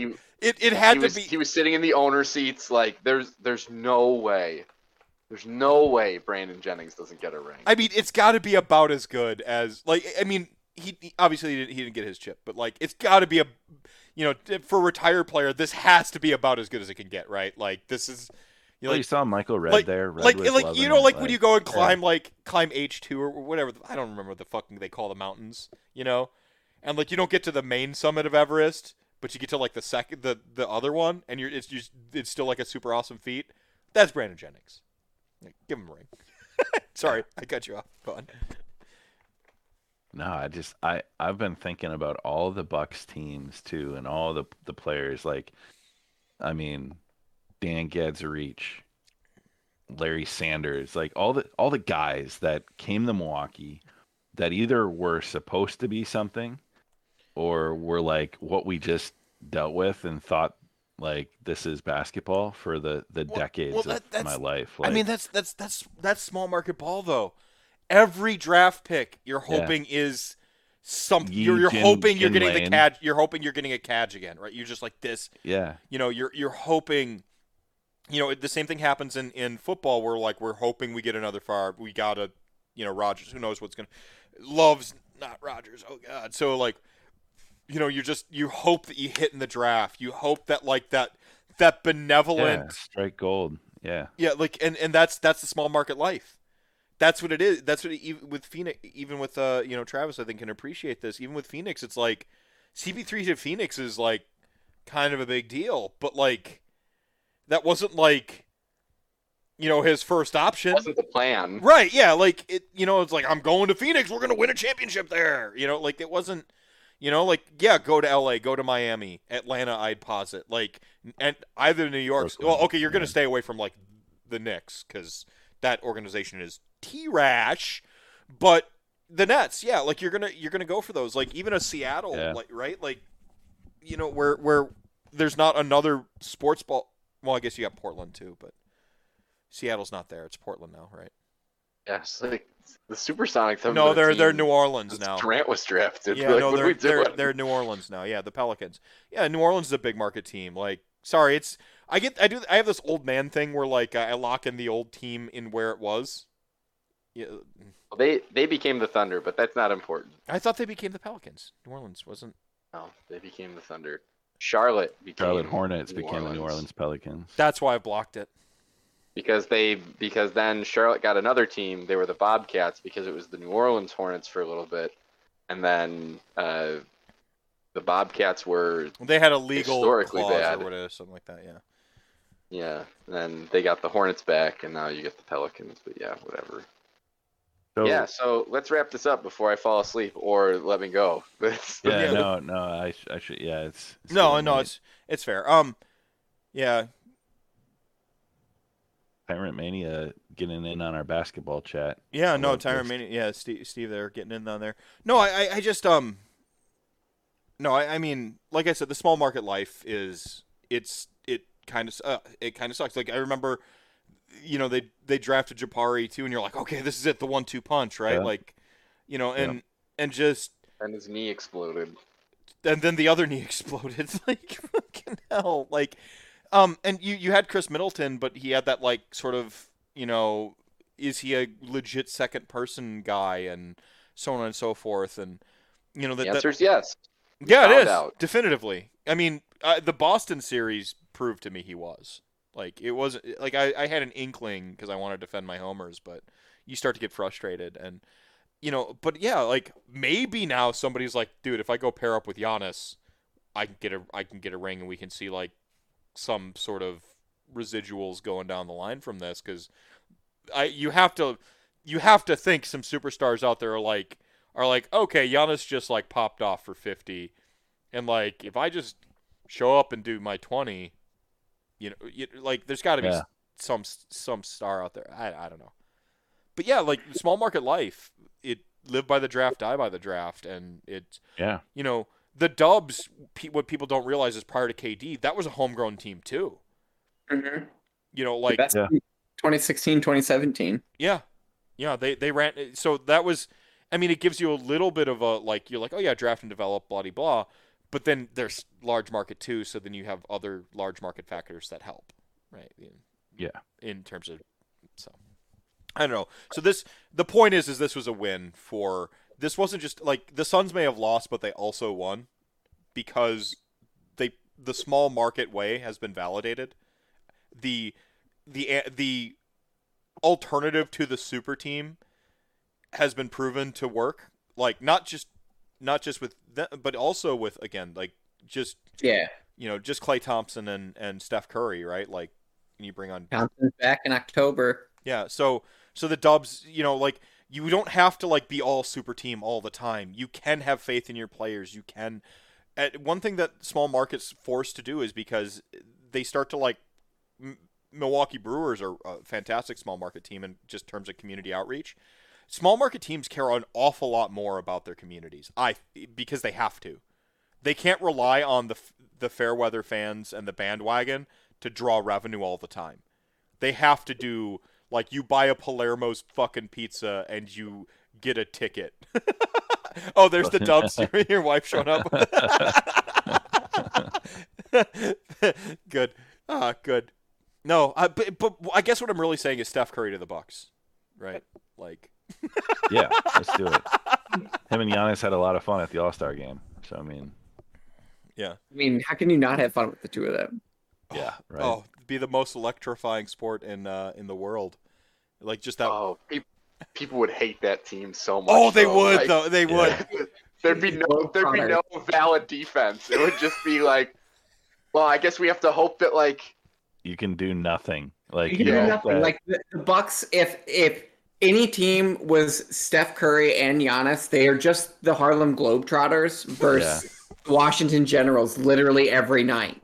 you get three guys. You get a point guard that'll distribute the ball to either of them. They raffle off like random people from the stands 1-day contracts for the whole season. You'll see any point guard in that team, you'll see him tie Scott Skiles' like 31 assist single game record or whatever it is. Like every night. Every night. It'll just be the new average. 30 assists for this dude, kicking it out to Steph, hitting Giannis on a cut, he'll make first team All NBA. It could be one of us. Give him the MVP for it. It could be one of us, and we get 12 assists. Like, all right. Final thoughts. Bucks, sports, passion. Let's go with you, Brendan. It's been fun. It's been super exciting. Obviously I'm not from Milwaukee natively, so this was like the one thing that like I latched onto moving up here. How did that happen? How did that happen, by the way? Because like you're a Bears fan. I don't know your baseball affiliation. I guess we haven't talked. So I'm originally from Chicago. I'm a Bears fan. I'm a White Sox fan. I really never cared much about basketball. Massive Purdue fan, obviously, like for collegiate. Yeah, and when I moved up here, the girl I was dating at the time, she was super into the Bucks, and her dad was the recruiter that got me to the place of my first job, and he offered me and the couple of other people he had recruited up to their tickets to a Bucks game, and I brought her because I knew that she's really excited about it, so yeah, I couldn't care less at the time. Passion. Look at the right. Like if you want to, the thing I led with accidentally tying into this is finding something through the passion of someone else. Go on. Sorry. So we went to the game, and it was like these were like really dumb good seats, like 5 rows back, like right behind the team bench, like just a waste on me, like just an absolute waste. And she was telling me about Giannis, and Giannis is only like 2 years younger than I am or something like that. And I watched him play, and obviously I'm from Chicago, so the mythos of Jordan is what live and die by. I was too young to really know. You didn't watch him play, right? Like you're younger than me and Ty. I remember one game that my parents, brought me and my brothers, and my sister was like either 1 or an infant at the time, where we sat down and like as a family, it must have been like the Jazz finals. Like I was like 5 or 6 years old. So I don't remember a thing other than like I remember watching a game. I don't remember what happened. I remember that like we had like really burnt popcorn. And she's telling me about Giannis, and I watch him play, and I don't know a thing about basketball, and it was against the Celtics, and I remember leaving that game going like, I need to know everything there is about this guy, because even though they got killed by the Celtics, just beat to garbage. The Giannis effect. I remember that too. I was watching him, and I was like, yeah, he didn't play amazingly, and he didn't put up crazy numbers, but like he was clearly the best basketball player on the court. Like in terms of just like the move, overall basketballness. Yeah, the way he moves. And as like I spent more time and learning about it, I certainly can't ever parallel what it is that he went through. But like the thing I latched onto was, just like me, this was a new city for him. And I was like, okay, that's cool. I've got that story with him. But I also latched onto this like unlimited potential kind of story. I came out of college and everyone was telling me like, there's like, you're going to be able to do whatever you want. And I'm like, cool. I don't know what that is though. Yeah. You know, I was like, I know I want to be an engineer, but I don't know what it means. Like, Yeah. I don't, you know, I'm a mechanical engineer and I don't like cars. You know, it's so, you know, it's like as it's grown and developed and that kind of thing, you know, I was a season ticket holder. You know, I have spent some absolutely miserable Tuesday nights up in the nosebleeds of the BMO Harris Bradley Center. Watching the Bucks piss away 20-point leads against Cleveland, like against Orlando, and I don't know, like there was also like these weird relationships like with the city this series that I have in my my personal life where I was like, well, this is just obviously reading way too much into it, but you know, it's just Giannis won me over. You know, what he was and where I was like when I first came to this city, like really struck a chord with me, and I was like, it's like this is super what I'm interested in. Yeah. No, that's awesome. And I actually like I know the BMO Harris Bradley Center was falling apart, but there wasn't a bad seat in that building. Oh, you're so full of shit. There wasn't a bad seat in that building. I watched Admiral games there, like in the nosebleeds. All right. There was a corner in the second level where you maybe had like this much room between the seat and the seat in front of you, and I remember distinctly having to like turn my feet sideways sitting down because I couldn't put my feet. There wasn't a straight, seat like, with a facing. bad view. There were bad seats. I've sat in all kinds of nosebleeds, and I always saw the court. My profile picture on my burner account is still like I think the BMO Harris Bradley Center. It might be the Fiserv. Like, and I'm way up in the nosebleeds, and like the court is purple and green for crying out loud. Like, yeah. So the long and short of it was, you know, I'd say is really fun, and I'm super happy with it, and yeah, you know, it's tough not to root for a lot of these guys. So the underdog status is intense. Like PJ Tucker gets his ring before Harden. Woo! We had one player from the Lotto on the roster. It wasn't even ours. Brook Lopez. And he was the end of the lotto. Like he wasn't even like 10. He was a 14. Wasn't he a 13 pick or 12 pick? I like 10, maybe. Because Giannis was 15, which 15. is Yep. Yeah. Just missed. And I thought Brook Lopez was 10. Maybe he was like 12 or whatever. You can fact check me on that. But he's the only Lotto player on the roster. Like, you know, just the underdog of underdogs, the aging Lotto center, right? Like, yeah, where one team was like, we need a center that'll fix our roster, right? That's why they lottoed for him. They reached. Travis, I know your perspective's been different this whole time, but like your sort of like final soapbox or your lasting point about any of the, you know, Suns' perspective, gaming, passion, whatever it is. I mean, Giannis plays amazing basketball, and I mean, as I said before, Suns are going to lose somebody. I'd prefer it be the Bucks over anybody else. I don't think they lost so bad. I know it was in 6, but from my perspective, it felt like you had destiny against you. You know, like it's just the sort prophecy. of like the prophecy was against you. So it's like I'm like it could have been anybody in the finals. It was going to be in 6. You know, like if it was the Nets in the finals, if it was the Lakers, it was going to be in 6.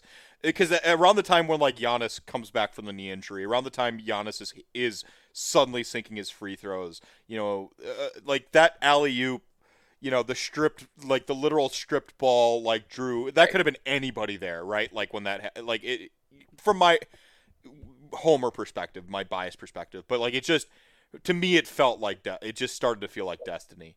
You know, Giannis gets 50 points, 50 years since. It just, like, again, if I wrote this as a story, you'd be like, garbage. This is garbage writing. It's too obvious. Sorry, continue. But yeah, I mean, I think for the Suns, I think this is like the beginning. Like when you talk about like Ayton, Bridges, Booker, and Monty, like if they keep those 3 and continue to like build around those guys, like I think that this is going to be the beginning for what happens with the Suns. I'm excited to see what happens next. Already ready for more basketball, and we gotta wait a whole month and a half, 2 months. Best month is October, so Right. let's go. No, it's yeah. I mean, the sun. I was saying a lot of trash about like the sun setting and so on and so forth, but like the sun also rises. Hemingway.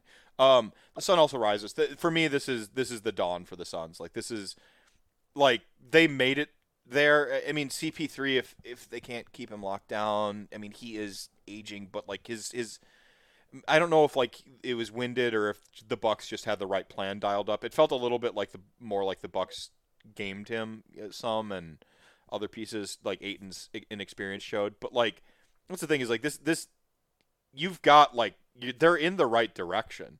They punched teams in the jaw that nobody had them beating, too. Right. Like it was the same story the Bucks had going on the other side, like a revenge plot, like beating a super team and then silencing the like random upstarts that could have ruined it for everybody. It played spoiler. Like the same thing was going on in the inverse in the Suns. That's why like this was such a great. Tons of brand new NBA fans happened right now. They put a bunch of great players on the national stage that nobody's talking about because they're not in the major markets. Like a bunch of new fans just spawned. Sorry, I'll let you finish up and then we'll. Yeah, no, I mean that's pretty much all I have for it. Like I really think this is the beginning for the Suns. Like Booker, I think said it best. They got to skip a lot of steps this last year. They were hoping to obviously skip, one more and not have to have a finals loss. But I think they're all young. I mean, most the core guys are all young. Obviously, CP3, who knows what's going to happen. But I think that their team is very well set up, and they got a lot of playoff experience for a lot of people's first playoff run. So yeah, I'm looking forward to it. Yeah, and Phoenix isn't too far from Vegas, so they can try to attract to some big market style recruiting. Ty, your final soapbox here. Thank you for hanging. Both you and Brendan have like real bedtimes, so thanks for hanging out for 3 extra hours past it. Well, passion, the story of tonight, and I think what's really cool about sitting here and talking with you guys for the last few hours is just it's always fun to participate in that like conversation, about stuff you like, be it AOS, D&D, basketball, whatever. So it was a super fun time. Thanks for having us on for 100. I'm not gonna wax poetic on more Bucks nostalgia, but Bucks and 6, and it was a hell of a fun ride. Bucks and 6, and that's right. Talk to people about what you like and share your passions, because that's the that's the way you do it. Don't hide it. Don't be like high school Meth and Ty. Like Don't that caused us tumult.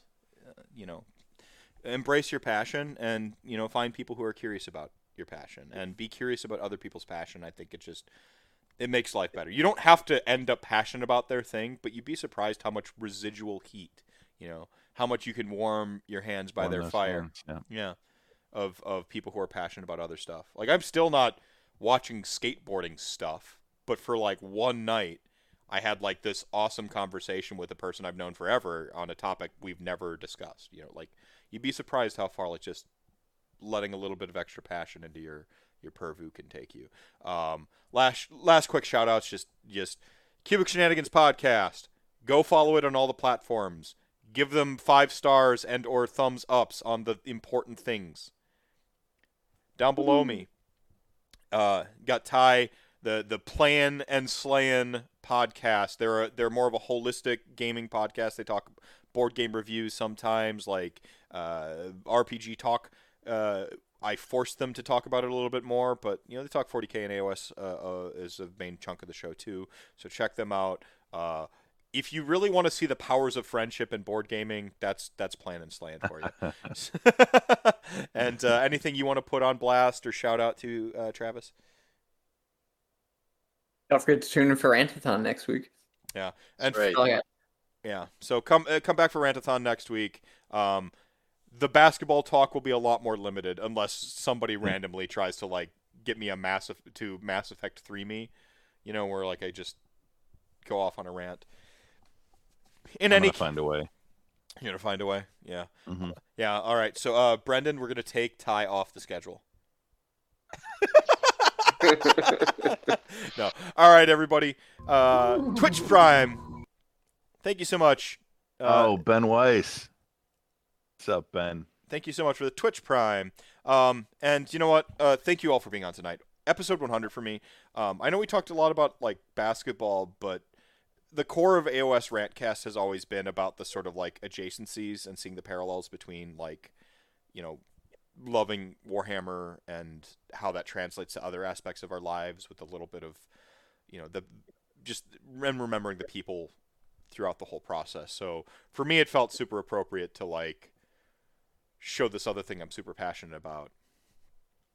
I should have done a little bit more of like the connecting the dots and been like, see, Tzeentch is kind of like, screw it. No. Keep no. All right. Good night, guys. Thank you so much for toughing this out for me. Chat gang, thank you so much for being with us tonight. Episode 100. Watch Rantathon next week. Tell people about the Rantathon next week. Donate if you can. If not, just take care of yourself. And I will see you around again on the internet. Thank you so much for watching. You're the show within the show. The reason I do this thing. Drink your milk, pay your taxes, and be excellent to each other.